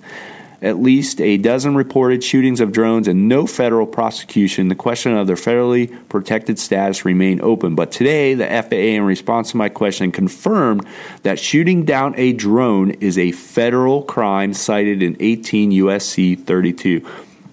That statute makes it a felony to damage or destroy any aircraft. So they have made their statement. So it'll be interesting to see what happens down the road. I don't think anything's going to happen, honestly, but we'll see. We'll see where it goes. Let's see. The question somebody asked, despite reported calls and emails to FBI and the Department of Justice, is when the United States will federally prosecute someone for shooting down a drone. And according to the FAA, regardless of the situation, shooting at any aircraft, including unmanned aircraft, possesses a significant safety hazard. An unmanned aircraft hit by gunfire could crash, causing damage or persons or property on the ground, or it could collide with other objects in the air. Mm-hmm. So we'll have to keep an eye on that one. Yep. I got one other story for you that's kind of interesting. Let me pull up the email here. If you guys remember a while back, I think when we were talking about crash stories, Brian Stanley sent me one about a ultralight that was flying around where they fly their RC planes and crashed. Yes. Well, I have an update on this gentleman, and it is not good. And he actually sent me a video of those guys flying around from the first crash. Now, if you remember the story, I think they were flying actually below the tree levels and kind of dodging in and out of the trees. And the video he sent me was the same thing. There's these big open fields, and they were surrounded by trees. And the guys literally looked like they were flying 5 feet off the ground, dodging in and out way below the tree level. And then once in a while, they'd come around a corner, there'd be trees, and they'd have to try to power out of it and get up above them, which to me seems kind of insane. The guy had a crash, I think back in November, maybe it was, or somewhere around there. It was in 2015. Went to the hospital. Everything was good. Came back, started flying again, and the email Brian sent me, same thing. The guy was out flying around doing the same thing, and this time he wasn't so lucky. He was 59-year-old Robert William from Pageland, South Carolina. He killed himself this time, flying below the trees. I just wanted to throw that story out there. You would think once you'd learn, and then to go back, you get out of the hospital and go back to do the same thing, and it came back to bite him. Yeah. So quick little story, little update on that if anybody was listening to that. Let me see. What else we got here in the magic box? Give me a second. I think that's about... Oh, you know what else we could talk about? Let me pull it up, because it's fairly new. It's actually... I was kind of surprised to hear this. Horizon Hobby... I don't want that. Just come out with a new release with the... They call it the Mini Apprentice. Have you seen the video, Chris? I did see the video. Yes. Did you? I'm like, hey, look, and then I start watching it, and I'm like, hey, wait a minute. So I'll set the scene up, and we'll talk about the airplane because I like the airplane, but the video is just a riot. So you've got this guy, and he's flying his little mini Apprentice at the park, and this other gentleman walks up, and he's walking his dog, and it's like, hey, cool, that's an RC plane. Guy's wearing a black Spectrum T-shirt, and I'm like, oh, come on! Exactly. And then it's got the narration, so I'm like, come on, Horizon used to be so awesome at their videos, and the last couple I've watched, and I'm just like, they're just slapping them together. I'm like, bring back that production standard. But anyhow, let's talk about the plane, because the plane has actually got a lot of good merit. Right, and the crazy thing was they first released it, and it says Mini Apprentice. Now, in my head, I was, I guess, thinking more ultra micro, but after I looked at the specs of it, this is actually a pretty good size airplane. Wingspan? Yeah, it's in proper units. Let me see here. 869 millimeters. Oh, okay. That's Nope. large. Wingspan is 48 inches. Sorry. Yeah. Or 1,220 millimeters. It's my apologies. Yeah. Yep. That's not terribly mini. No, that's what I thought. So it really kind of threw me off. I mean, obviously the regular Apprentice is pretty good size. So for them to come out with this, I don't know. I was a little confused. But again, let's see. It's 25 ounces, standard Z foam, 18 amp ESC, 370 brushless outrunner motor. Here, I'll give you the overview of it. Designed with the beginner in mind, the hobbies. Now, again, they're it seems that for this true beginner stuff, they're going back to the Hobby Zone name. So it's not the E-Flight Apprentice. This is the Hobby Zone Mini Apprentice S. Includes an array of features that make taking to the skies easy in spaces as small as your local park. Beneath is a durable Z-foam exterior. Pilots will find a robust 370 size brushless motor, 18 amp ESC with safe technology built in for multiple flight modes to progress through and the security of instant recovery at the push of a button with the included Spectrum DX radio transmitter. A large, easy access compartment makes installing the included 3-cell 1300 LiPo battery hassle-free. And it goes on more.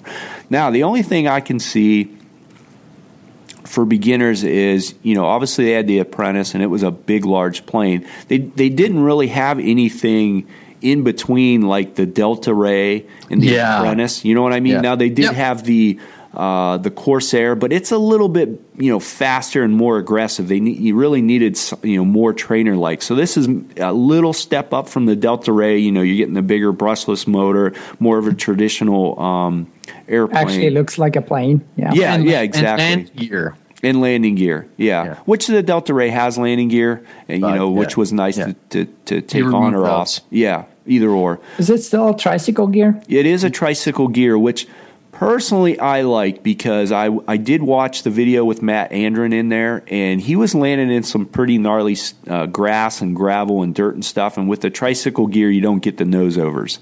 Yeah, nice on landing and takeoff. So.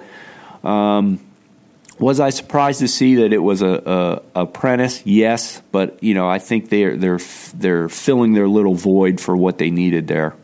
I like that size though. It's a good size, small batteries. It fits in your car. Right, exactly, and it can fly slow enough. This is that's when I watch new pilots, it's like slow down a bit, and I guess it's just that envelope and throttle. Yeah. Well, yeah, and it's like you don't have to go that fast. Things happen too quickly. Then just pull it back. So 48-inch wingspan is probably pretty healthy.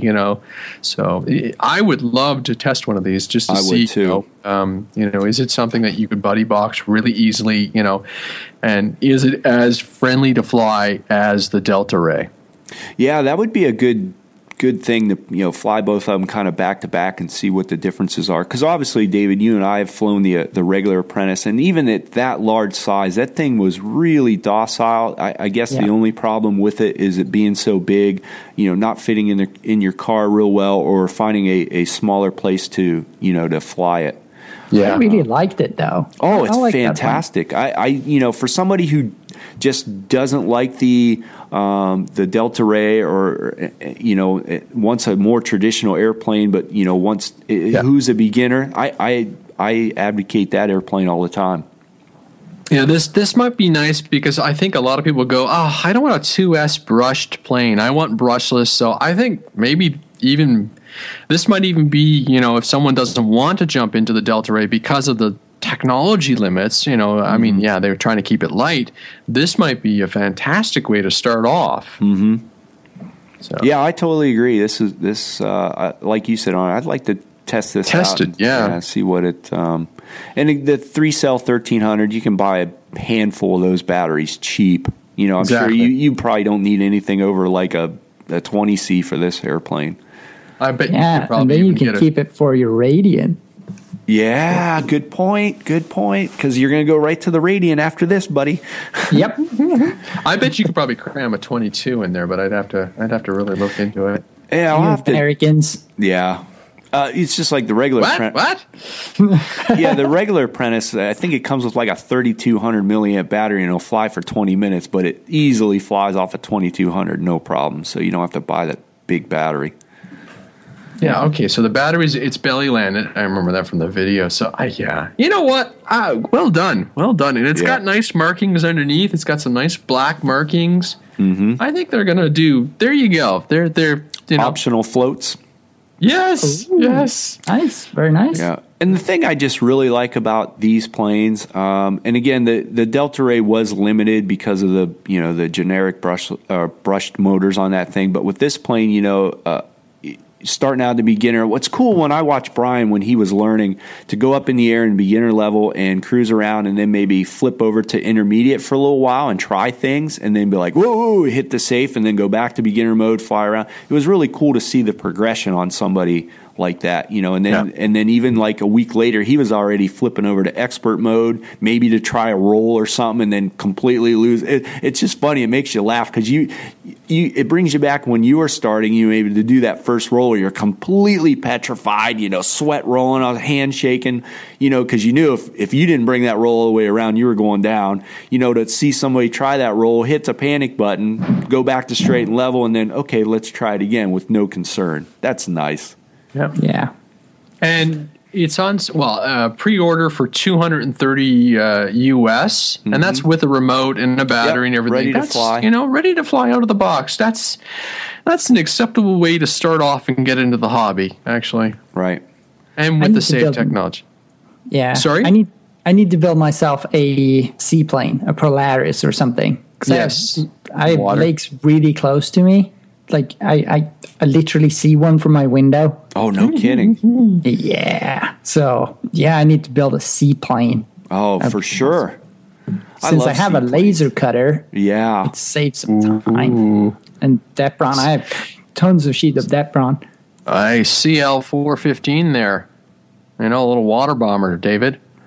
Oh, heck yeah. Oh, yeah. Canada Air. That would be nice. Yes. And you paint it yellow and red and, Yeah. That'd be sweet. So, Andre, have you been over on the Hobby King new items page lately? Is there anything really worth talking about? I know they got the new Quantum DIY FPV goggles, the V2 Pros out. Yeah, and that's just a whole package. And that's actually is a pretty good price. They've got a couple. I'm just clicking over real quick because obviously I checked them. They're a lot of Tamiya cars are they're putting a lot of cars out again, and it's funny because that takes me way back to how I got into this hobby or got into RC. They've got a few quads and not a whole lot of new interesting technology. Okay, they do have those new quantum diversity receivers with race band. Looking at it right now, David. Have you seen these? Yes. Yeah, that looks cool. That looks like a nice, auto scanning with a digital LED, digital display. That's, but again, how far away are we from this technology being obsolete? I'd say maybe a year or two if this new technology, pans out where we get some better frequency control and stuff. And they did come out with their new Quantum Nova Pro. Oh yeah, I was looking at that. Let's talk about it. Let me pull that up here real quick. And the reason I've been looking at it is my good friend of mine, Brian, who's done a little bit of flying, is fascinated about the quads. He bought the regular Quantum Nova for Christmas. They had it on sale for like $120, and he bought it. And I was like, oh, this thing's going to be a piece of garbage. And he's brought it down to the house a couple times, and we've been through the settings, and I have flown it around. And really, for the money, it's really not that bad of a quad. It flies pretty well. The GPS seemed to work good. He's flying it around his house. As a matter of fact, I'm trying to get him set up on a little maybe FPV system that we can put on it for him and get him some quantum goggles. So then they brought out the Pro, and it has the radio, the battery, and the charger. Obviously, the only thing you got to do is get your GoPro or the something gimbal, like it. Yeah. And it's $330. So if you're looking to get into doing a little bit of photography or videography or whatever, that's really a pretty, cheap entry level price. Yeah, and this one, you can. I think there's a further model where it comes and you can get the radio, so you can link it into your tablet and do all the flight nav stuff. And so, yeah, it's programmable navigation capable through 3D robotics tower app, full compatible with quantum telemetry box, compatible with the HK Pilot telemetry receiver set with built-in telemetry tray. It's got some options on it. You can either get the 2D or the 3D brushless gimbal for it. That's separate. GPS waypoint mission capable through Mission Planner, advanced tuning, and much more for advanced users. So, for that, what do you think, David, about that? I think it's pretty good. For $300, you can't build anything for that, really. Well, I would personally just save the money and buy a Phantom. Yeah, because basically that $300 quad was what my DIY with the big DT 750 motors and everything. It's essentially the same amount of technology, just wrapped in a nice little shell. Yeah. So it's been all pre-programmed and set up though. So I guess the thing would be if you have a GoPro already and just wanted to maybe get into it, that might be a little easier. But if you don't have anything and you needed the camera and everything, then I would agree to definitely go with the Phantom on that. Or if you picked up a 3DR Solo, they just finally released a gimbal. That's true. Yeah. Good luck on that one. I'm sorry. Yeah. I know we're being bad. I know. Yeah. Another thing on the Hobby King product page is the Russell 2000 millimeter hotliner. Where's that? It's pretty far up. It's a yellow 2 meter hotliner. Oh, I see it. Yeah. Oh my gosh, I really you want like that, huh? Oh, it looks sexy. Sorry. I love hotliners. They're so much fun. You just go. You literally have the throttle on a switch, more or less, and it's either full on or full off, and then you just fly like crazy. Yeah. There's a guy, Ed, who flies out of where we fly, and he's got the big old glider on the 200 millimeter. Oh, what was that one from? Anyhow, he's got a couple of them. I can barely track these things when he goes, but the sound it makes, it's like power on, so you hear this whoop, and he goes up, powers off, and then you just hear a whistle. Yeah, and it's got the clean flaps and everything, like they're hinged correctly. So when the flaps are closed or the control surface, it's all flush. Oh, gorgeous craft. And he's got them in like these bags, like they look like rifle bags, and he takes them all apart. He just it's like a screwdriver. He's got a special screwdriver, and I'm just like, this thing would end. You'd be taking it home in a little tiny, like a coffee cup. If I flew one, I think it's tough. Like one of our favorites, we did a test on it. Wayne still flies it today. Is the Kunai, and it's balsa. And again, that thing, it's not real big. That's basically kind of a warm liner, but still, oh man, you got to really concentrate with that thing. Like, you got to know what you're going to do. You stay ahead of that stupid thing. But, when it is flying, and like you said, Andre and David, the sound they make and the power's off and that thing's whooshing by, it's just fantastic. Oh, yeah, heck yeah. And Ed he's got these serrated props because they bite better. Really? Yeah, it's crazy looking. They're just plastic, and they've got these teeth on them. And he says, "Yeah, because he says until it helps them. I think he said it helps them spin up to their maximum position faster, so you're not wasting the power between when the pops are collapsed and they open up." I'm like, so they're. He's like, in competition, they're talking like fractions of seconds, but it's worth all the power that they can get on tap when they. It's just, this is next level stuff, guys. I just like to fly. I know. And I still have the Dynamic S from Hobby King, and I still like that and fly it, even though it is foam. But I've seen some of the balsa ones fly, and it's hard to compare a good balsa, hot liner or warm liner compared to the Dynamic S. But if you want to get into it, I will say the Dynamic S for what you're getting out of the box is pretty good. I did put a hot motor in that thing to give it a little more boost. The funny thing with that thing, it seems like it almost flies faster. Like you power it up, you take it up high as you can go, out of sight, roll it over, shut the power down, and put it in a dive. It's actually faster diving than it is with the motor on. It's funny. That's how it's supposed to be. Is that what it's supposed to be? Yeah, because usually you run the absolutely ridiculously largest prop that you can. Right, yep. And then you fly it like a helicopter straight up. Yep, exactly. And then you just shut it off, and then it's when you pick up the speed. Yeah. Oh, man, things but, again, they're so thin, and it just to, if it's flat and level, they're really hard to fly. Like David, you just said, you either got to go like straight up and straight down and keep your eye on it, or you'll lose it. Yeah. Ask Wayne about that one. I think he crashed the original one at that flight test had when we were out flying it at Chad's one day. Yeah. Another tip for Hobby King products. I don't know. This is old stuff, I think. It's the Sonic 64 EDF wing. Yes. It flies amazing. Really? It's just, it's, I didn't think it would, but it tracks like crazy. Huh. Like it's one of the nicer, it's actually one of the nicest wings I've ever flown. And that's the EDF one, right? Yes, the EDF one, because you have almost zero P factor, no torque on it. Almost zero. And it just, it didn't have any bad tendencies.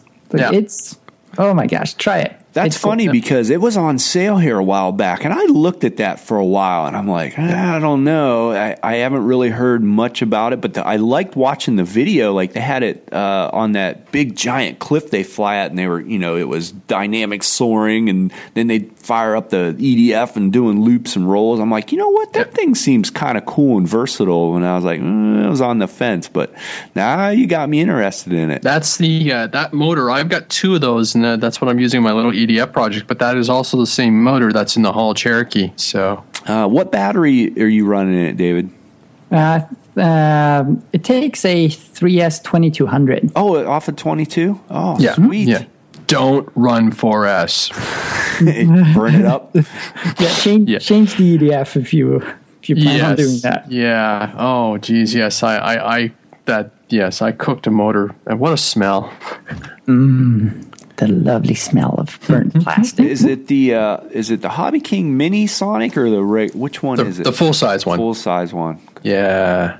Yeah, you know what? I've looked at that one before, and I'm still tempted to put the two of those EDFs and strap them onto my Versa wing. Oh, that'd be fun. Yes.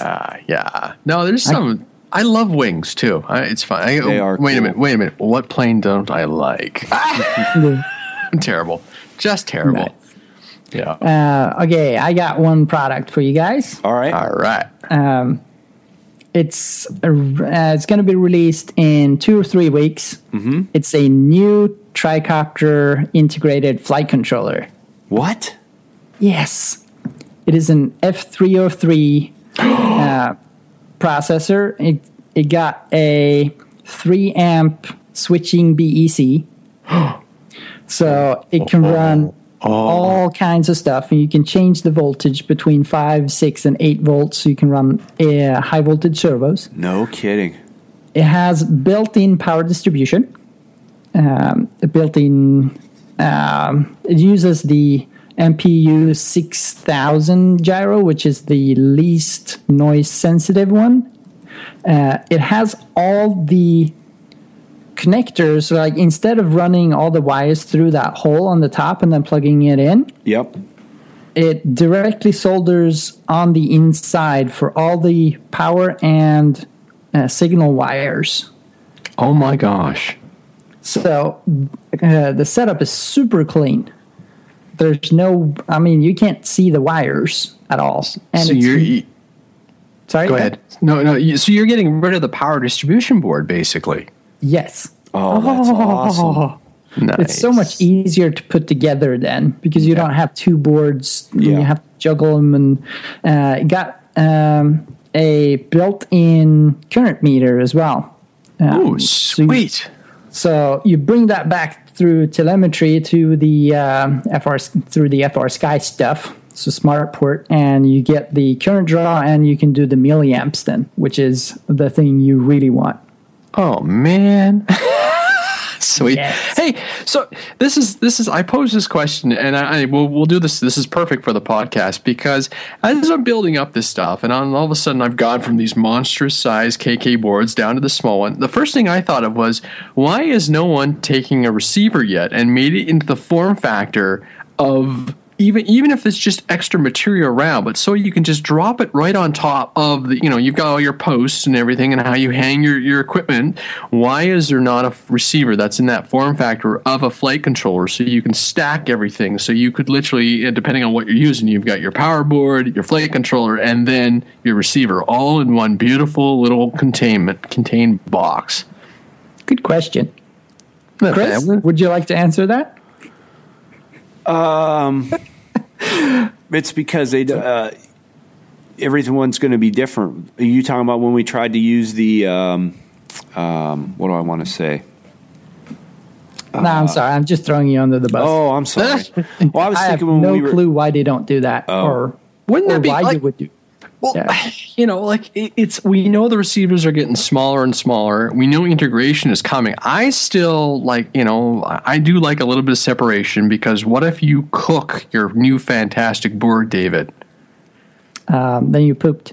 Well, exactly, which is, but the stuff is also getting cheaper, faster, and everything. But wouldn't it be awesome if you just, I was like, oh, I could, if it wasn't, you probably could cut something that really easy with all your technology, David, that would fit, and you could just hot glue your receiver right into that patch, right? Yep. I've already done it. It's super easy. It's just a little piece of carbon or G10. Yeah, and you just stick your receiver, even if even if it wasn't even hollowed. Well, yeah, you're gonna hollow it out to make it light as possible. But even it's just got the 4 posts, so you can just drop it on there. Then you have a little tiny little S bus running right to your. I admit, the other night when I started actually reading about the Flip 32, and I'm like, it's got an integrated port just for the FR Sky stuff. I'm like, oh my goodness, this is so awesome. Having my little geek out modem. I completely geeked out all week on this stuff. So, oh man, I needed this conversation with you guys so badly. I'm all energized again. Nice. Well, I have to apologize. I was zoning out because I'm reading on the Sonic 64 EDF and thinking about hitting the add to cart button. Do it. And then I get, what do you think, Chris? Looks good. I think I better add it to the cart. What? Huh? Oh, Get a nice 10-bladed EDF unit for it as well. Yes. So after a while, you can upgrade it and get a nicer sound and better performance. Do they? I wonder if they have one. I'll put that in. Yeah, they have them. Oh, yeah. I'm going to check this out when I get home. You got me very intrigued because I was really, really looking at that thing hard for a while, and I was like, we talked about that one a couple of years when I was first. Well, yeah, 2 years ago, I guess now, when I was first rolling around with that EDF project. Yeah. When he sent me the motor. So, and I haven't followed through with my EDF plans, but I've been so busy with so many other projects. Oh man, this is I love the integration. The Gromner stuff is pretty cool, but I guess I'd say we're probably less than a year away where you're going to have, exactly as you're describing, David, where you're going to have one unit, and it's going to be your ESCs, your power distribution, your flight controller, and your receiver flavor of choice. I hate integrated speed controllers. I know. But yeah. I guess that we've had that conversation where we said the speed controller, integrating a speed controller is a bad idea because we know we're going to fry them eventually. Have you seen the Power Cube from Team Black Sheep? Yes, I did see it. It's very interesting because you got a stack of 36 millimeter flight controller, OSD, and all the speed controllers in one stack. It's pretty neat. I like it. That's and right. Then you can just change one as well. Yeah, I remember that. Yeah, because they had when they came out with that little hex. That was their new technology where you could pop out the ESCs on a fly and everything. Yeah, that was pretty. That is neat.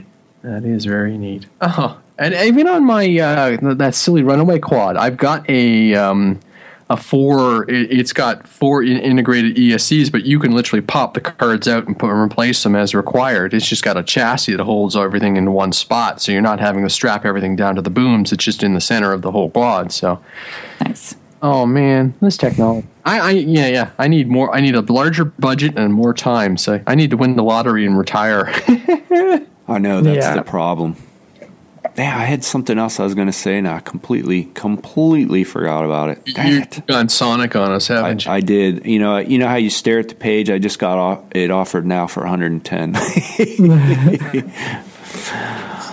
Was there anything else you guys wanted to chat about?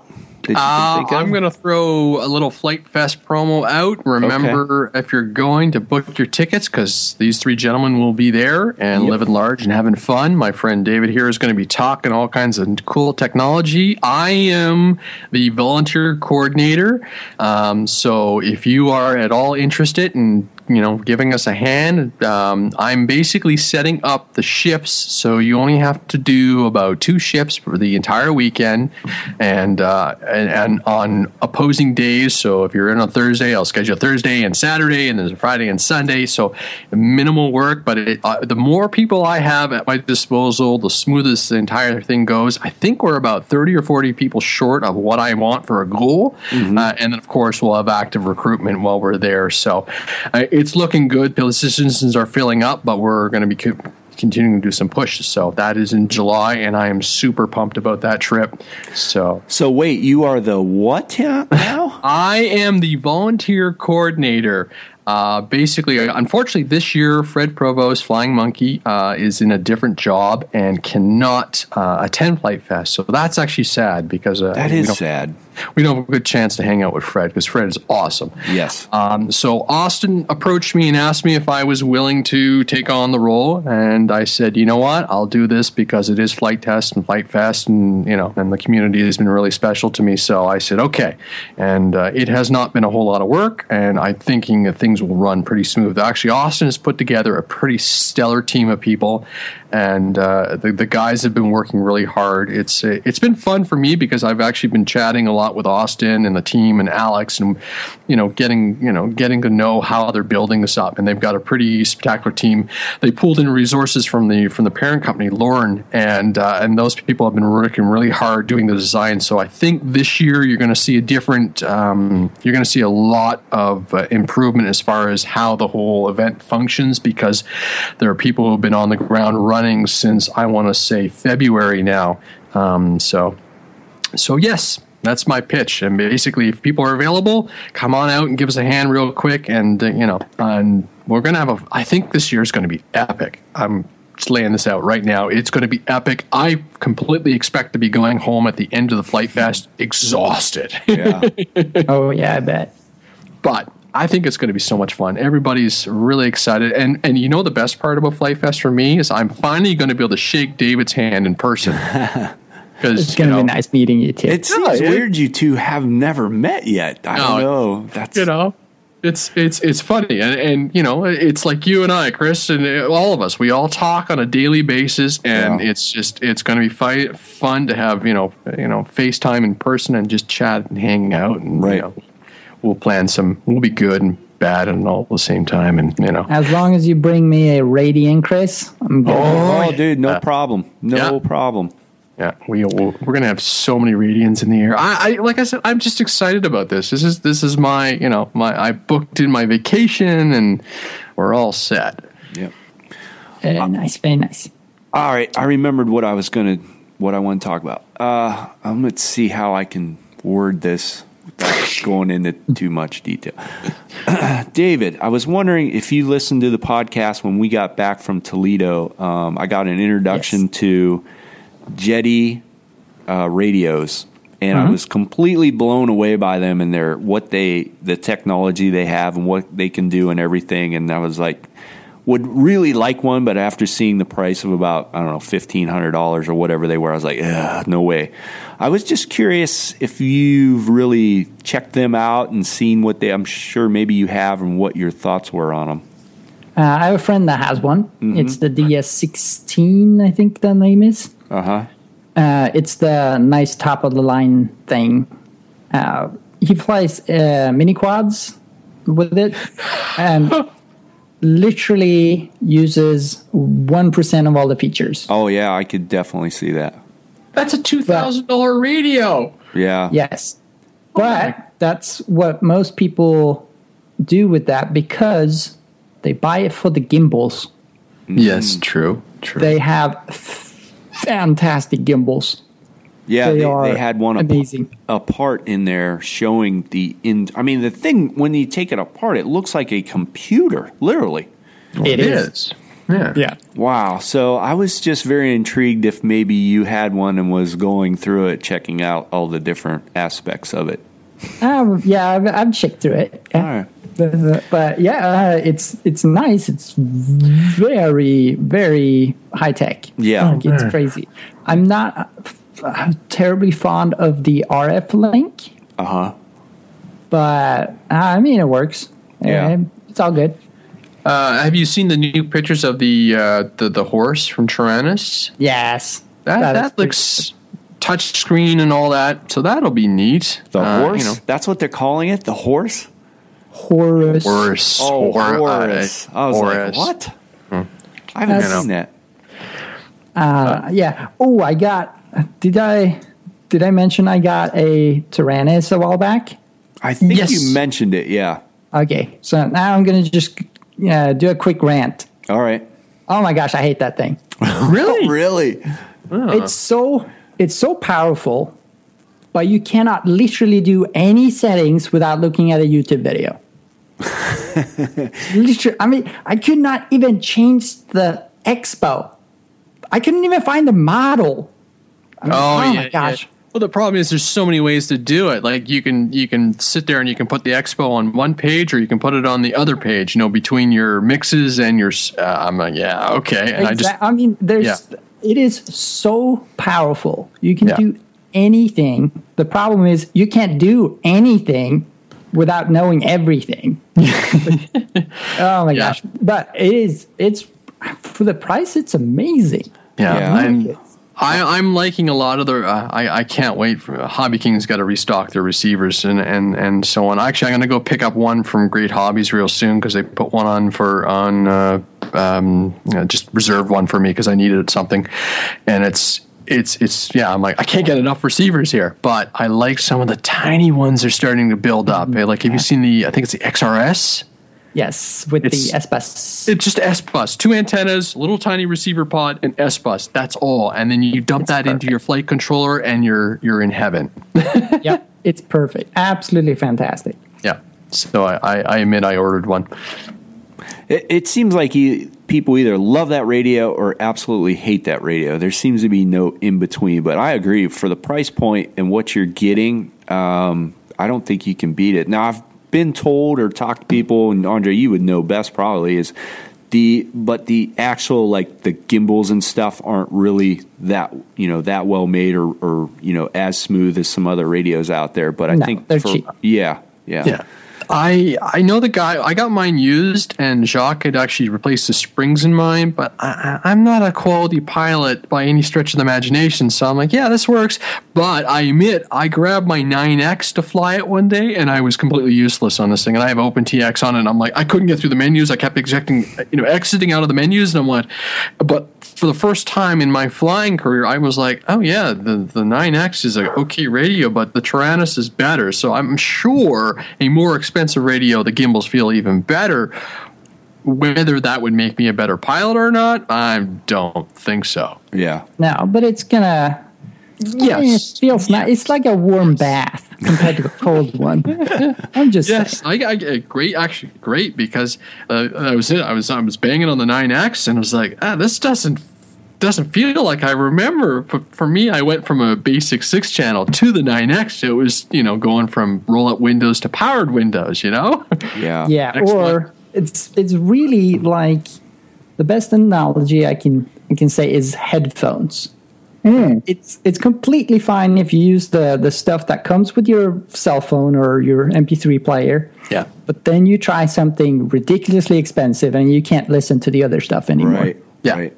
Yeah. So be careful what you try in gimbal ways, because then you're going to end up with a $2,000 radio. Yeah, and that's where I got to argue a little bit. And people argue with me probably or disagree with me, but the Spectrum DX9, like their newer radios, their gimbals and everything, to me feel really well, and their new user interface is so easy to go through that radio. It's unbelievable.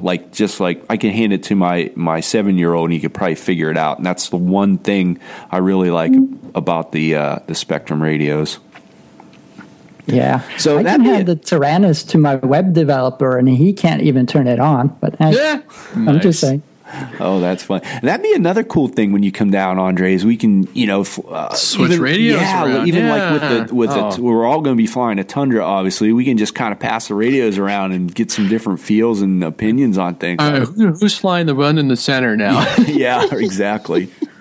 I got some tape. I got some orange tape I'll throw onto mine and stuff like that. And we'll identify them.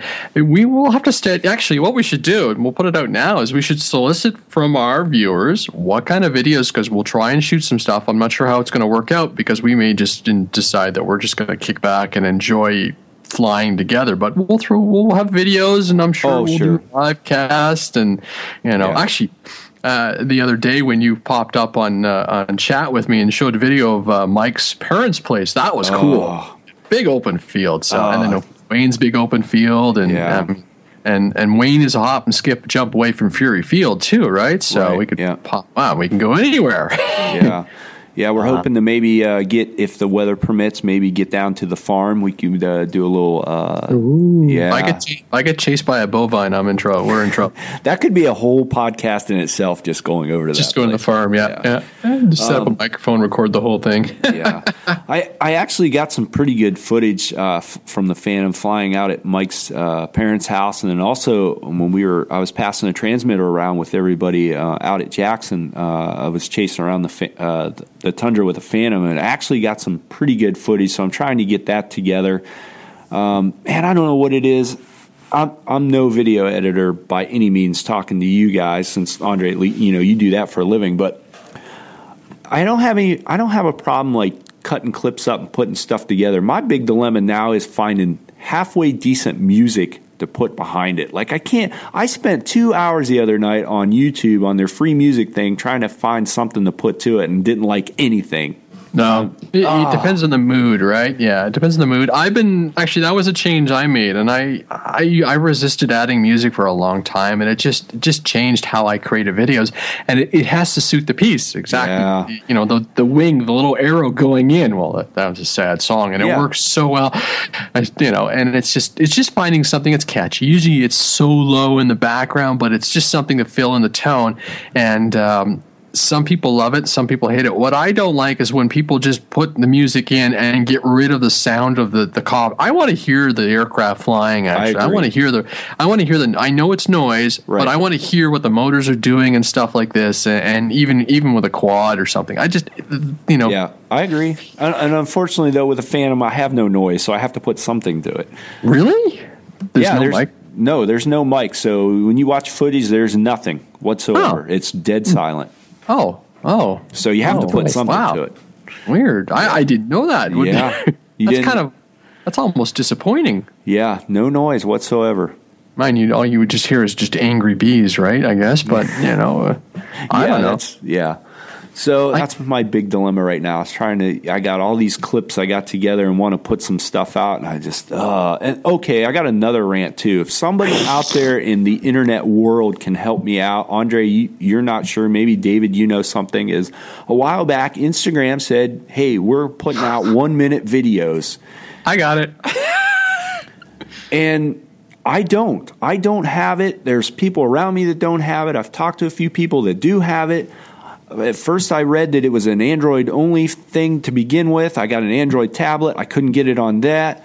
I don't understand what is going on with Instagram, and I'm so irritated right now that I can't. I have all these 1-minute clips that I've done up and want to put out on Instagram, and I can't. What's going on? Somebody please help me. David, do you know anything about this? I don't use Instagram. I didn't think you were on Instagram. Chris, I think it's a slow rollout. I think because obviously they need the capacity on it, but mine works, and I've been throwing up 1-minute clips, I'm sorry. I don't understand. I like it's fun because I have the room. The best comment I got was from Aaron, bridge inspector, and it was a time when I flew the arrow into the tree, and I just put up this. It was back in the 15-second days, way back when. And it's like I flew into a tree, and then I threw in the little music clip I had there, and he says his daughter was running around the house dancing and singing. Nice. Yeah, Chris, I think it's a staged rollout thing. Because mine, one day I just tried it and it took the clip and I went, okay, cool. I'm up to 1 minute. So weird. So sometimes I post 1-minute clip. I like actually doing under, but it's just one of those creative freedom things. Like it's fun just to pack stuff into 15 seconds, but usually you end up with a jump cut. And I'm like, no, I just need that little extra. So things like when I flew I got a lap out of the albatross. I'm like, great, that goes up because or the the flyby by the post was only 8 seconds because that's all I needed to demonstrate. But right. Yeah, it's strange. I've tried my iPhone, the iPad, the mini iPad, the Android tablet, the laptop, everything I can imagine to figure, and it's not working on anything. I don't get it. But then you talk to somebody, this week, there's like, yeah, you just pull it right. And I'm like, well, I don't understand. I've done the update. I'm looking at your phone. I'm looking at my phone. You have an iPhone. Why is this different? What's going on? I don't get it. Yeah. Sounds like it's probably just account based, and eventually once your server cluster is upgraded, then I'm sure they're just doing stuff in batches. That could be. Maybe it's a Verizon thing or something. I don't know. No, I don't think you're singled out, Chris. Well, no, I know I'm not single. It's just funny how just some people have it and some people don't. And I'm in that the don't have it group and really irritated about it. Send them a note. I might have to do that. Kids with your Instagram. And, newfangled technology and social media. I love Instagram though. It's very simple, very easy. It's I don't know. I just really enjoy it. That and Twitter. I'm still trying to get involved in the Facebook thing, and I think eventually the best thing to do is just get an FT After Hours Facebook account. We have to do that. It's I don't know, David, if you're experiencing this, but I'm getting to the point where I've had actually professional friends saying, you may have to consider a social versus personal Facebook account, a fan page or whatever, just so, people, because I get tons of, friends requests, and it's like some of this stuff, Facebook is the personal end of it where, talk about being dads and all this other fun stuff. But I don't want to not, have a flying friend in that one, but if, I have to know you kind of thing. So, that boat sailed for me a long time ago. Yeah. Yeah, obviously. Yeah. No kidding, buddy. Yeah. So, there we go. That's us talking about social media. Wow, this has been an awesome podcast. Coming up on 2 hours, right? Yeah. Chris, you were worried. You were worried it wasn't going to be anything. It's awesome. I knew once I got going it'd be fine because these are the best podcasts where you just and you sit down, you bench fly, you just talk about whatever pops in your head. It's great. I love it. But the way it started out this morning, again, I was ready to go, was drinking my coffee, and I had no internet service, panicking again, So, and I ran down here to flight test, and I don't even have the equipment out. I grabbed the Yeti mic, and I apologize. This is a new mic. I'm getting used to it. I don't have a pop filter, so I apologize. But just trying things out, doing different things. So sounds good in my end. Good. Yeah, just get a pop filter and you're good. Pop filter, and I'm going to get a little mic arm and stuff, and hopefully we can do it. Maybe. Again, I apologize. Stick with us, everybody, because right now, Andre could tell you, I'm swamped. I got both kids in baseball. We are gone almost every night. I'm trying to keep up with things. So this next month is going to be tough, really tough, probably until you get down here, Andre, and we have more content and get some stuff going. So just bear with me. I'm just your average everyday person who goes to work and deals with family and kids and but we try the best we can, try to get you guys some good content. We hope you like just hanging out with us and listening to us ramble, basically, is what we do. Just think how bad we're going to be when all three of us are live and in person. Oh boy. My gosh. We're going to be like a 3-hour podcast probably. I hope they let us go live. I think they should let us sit down and just get the whole crew together and have an awesome Q&A live. That would just be, I'm going to use the word again, epic. Yeah, and it'd even be good even if we sat down, if like it was an hour a night or whatever, we could just talk to people, talk about some of the crashes that went on through the day, stuff like that. I think it would be fun. So some water on tap, because I'm sure our voices are going to be shot. Yeah, for sure. Get some ice cream. Hey, the ice cream guy's going to be there. Mike's favorite guy. Really? So, yeah. Gosh, I need to try that. That's great. So, all right. Anything else anybody wanted to throw out there? I'm done. I'm done. We're good? Yeah. Yep. I think my voice is going already here. All right. Thanks for joining us, everybody. We appreciate it. Thanks for hanging out with us. Hope you enjoy it. We're going to try to keep this thing rolling. Follow us on Instagram, Twitter, YouTube. Hopefully here soon I'll put some more stuff out for you guys if you want to check it out. Give us your feedback. Let us know what you're thinking. If there's any subjects or anything you want to talk about, just email me at chris@flighttest.com. Keep sending in the crash stories. Let us know what's going on, what you think. We like to hear from you guys. We'll take the constructive criticism. I'm losing it. So let us know. Other than that, this turned out to be, I think, a pretty good podcast. Hope you guys enjoy it. We're going to get out of here. I can't really go enjoy our day here. It is pouring down rain, cloudy, nasty, dreary, and hopefully they will cancel baseball practice this afternoon. I will be a really happy camper, and we'll go from there. So thanks, guys, for joining us, Andre and David. I appreciate it. A pleasure as usual, gentlemen. And I'm sure I will be talking to you guys soon. All right. We're out of here. We'll talk to you in a couple weeks. See ya. Bye.